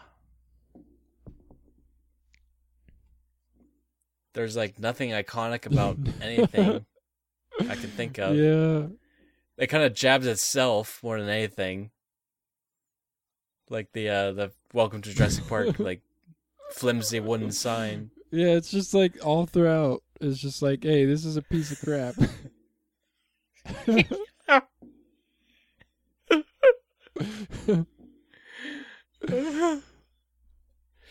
Yep. Well. Yeah. I don't know what to say. I don't know if there's much to say. Like, I guess 2 stars out of 5. Yeah, it sounds I don't about know. Right. It's not like I hated reading it, but I can't imagine when putting any more time and effort into this script. I don't know if I read this and someone said, "Hey, I want money to make this." I don't think I could push forward. Yeah. I don't think I even say, "Give me a good rewrite." Yeah.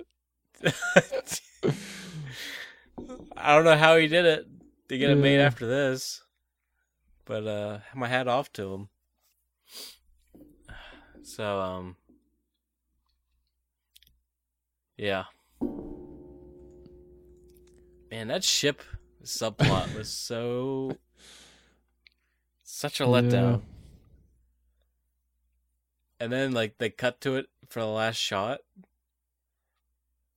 It's only been a few hours. I can't imagine that Raptor's full grown or anything.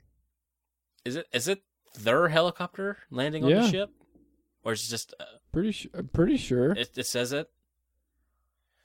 Because that's what I thought it said. I can't imagine anybody else is in range or anything. I can't imagine even teasing another movie after reading that. I'm like, wow. You're really putting a lot of eggs in your basket here. No pun intended. Seriously. Okay. I think we're finally done with this. Yeah. So what are we doing next time? Guess I should take a look. Got Back to the Future. That's the first thing that caught my eye. Or I don't know. We just mentioned aliens. That's true. No, well, we just did a creature movie. True. Let's not do another. But we also mentioned Forrest Gump, which is made by the same guy who did Back to the Future. Yeah. Back to the Future first draft. I want to. Should we just like read the first line and see what we're in for? We could do that. Okay. Oh, yep. It's already horrible. Wow. What am I reading? What am I reading? What is this? Is this real? Did you get the right script? Yep, there's Marty McFly.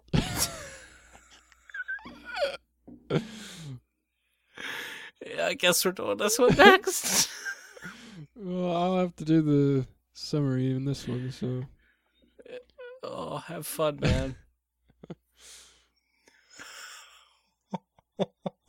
No.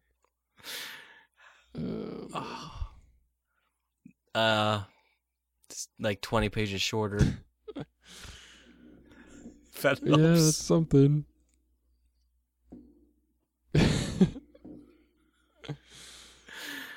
Okay. Yeah, we're just torturing ourselves at this point, I think. Oh, man. So, join us in our next installment when we go over the first draft of Back to the Future, written by Robert Zemeckis and Bob Gale. Yep. Was that good? All right, so... Okay. Okay, I'm Zach at filmsandfables.com. Okay, so this quote is from Gennaro whenever he's hopped up on morphine. That Rex didn't even give me his full attention. That's what hurts. I was just an afterthought. I gave him my full attention.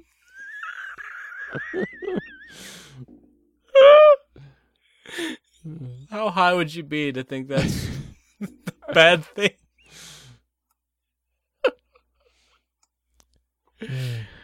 And I'm Eric, and I knew we shouldn't have kids here.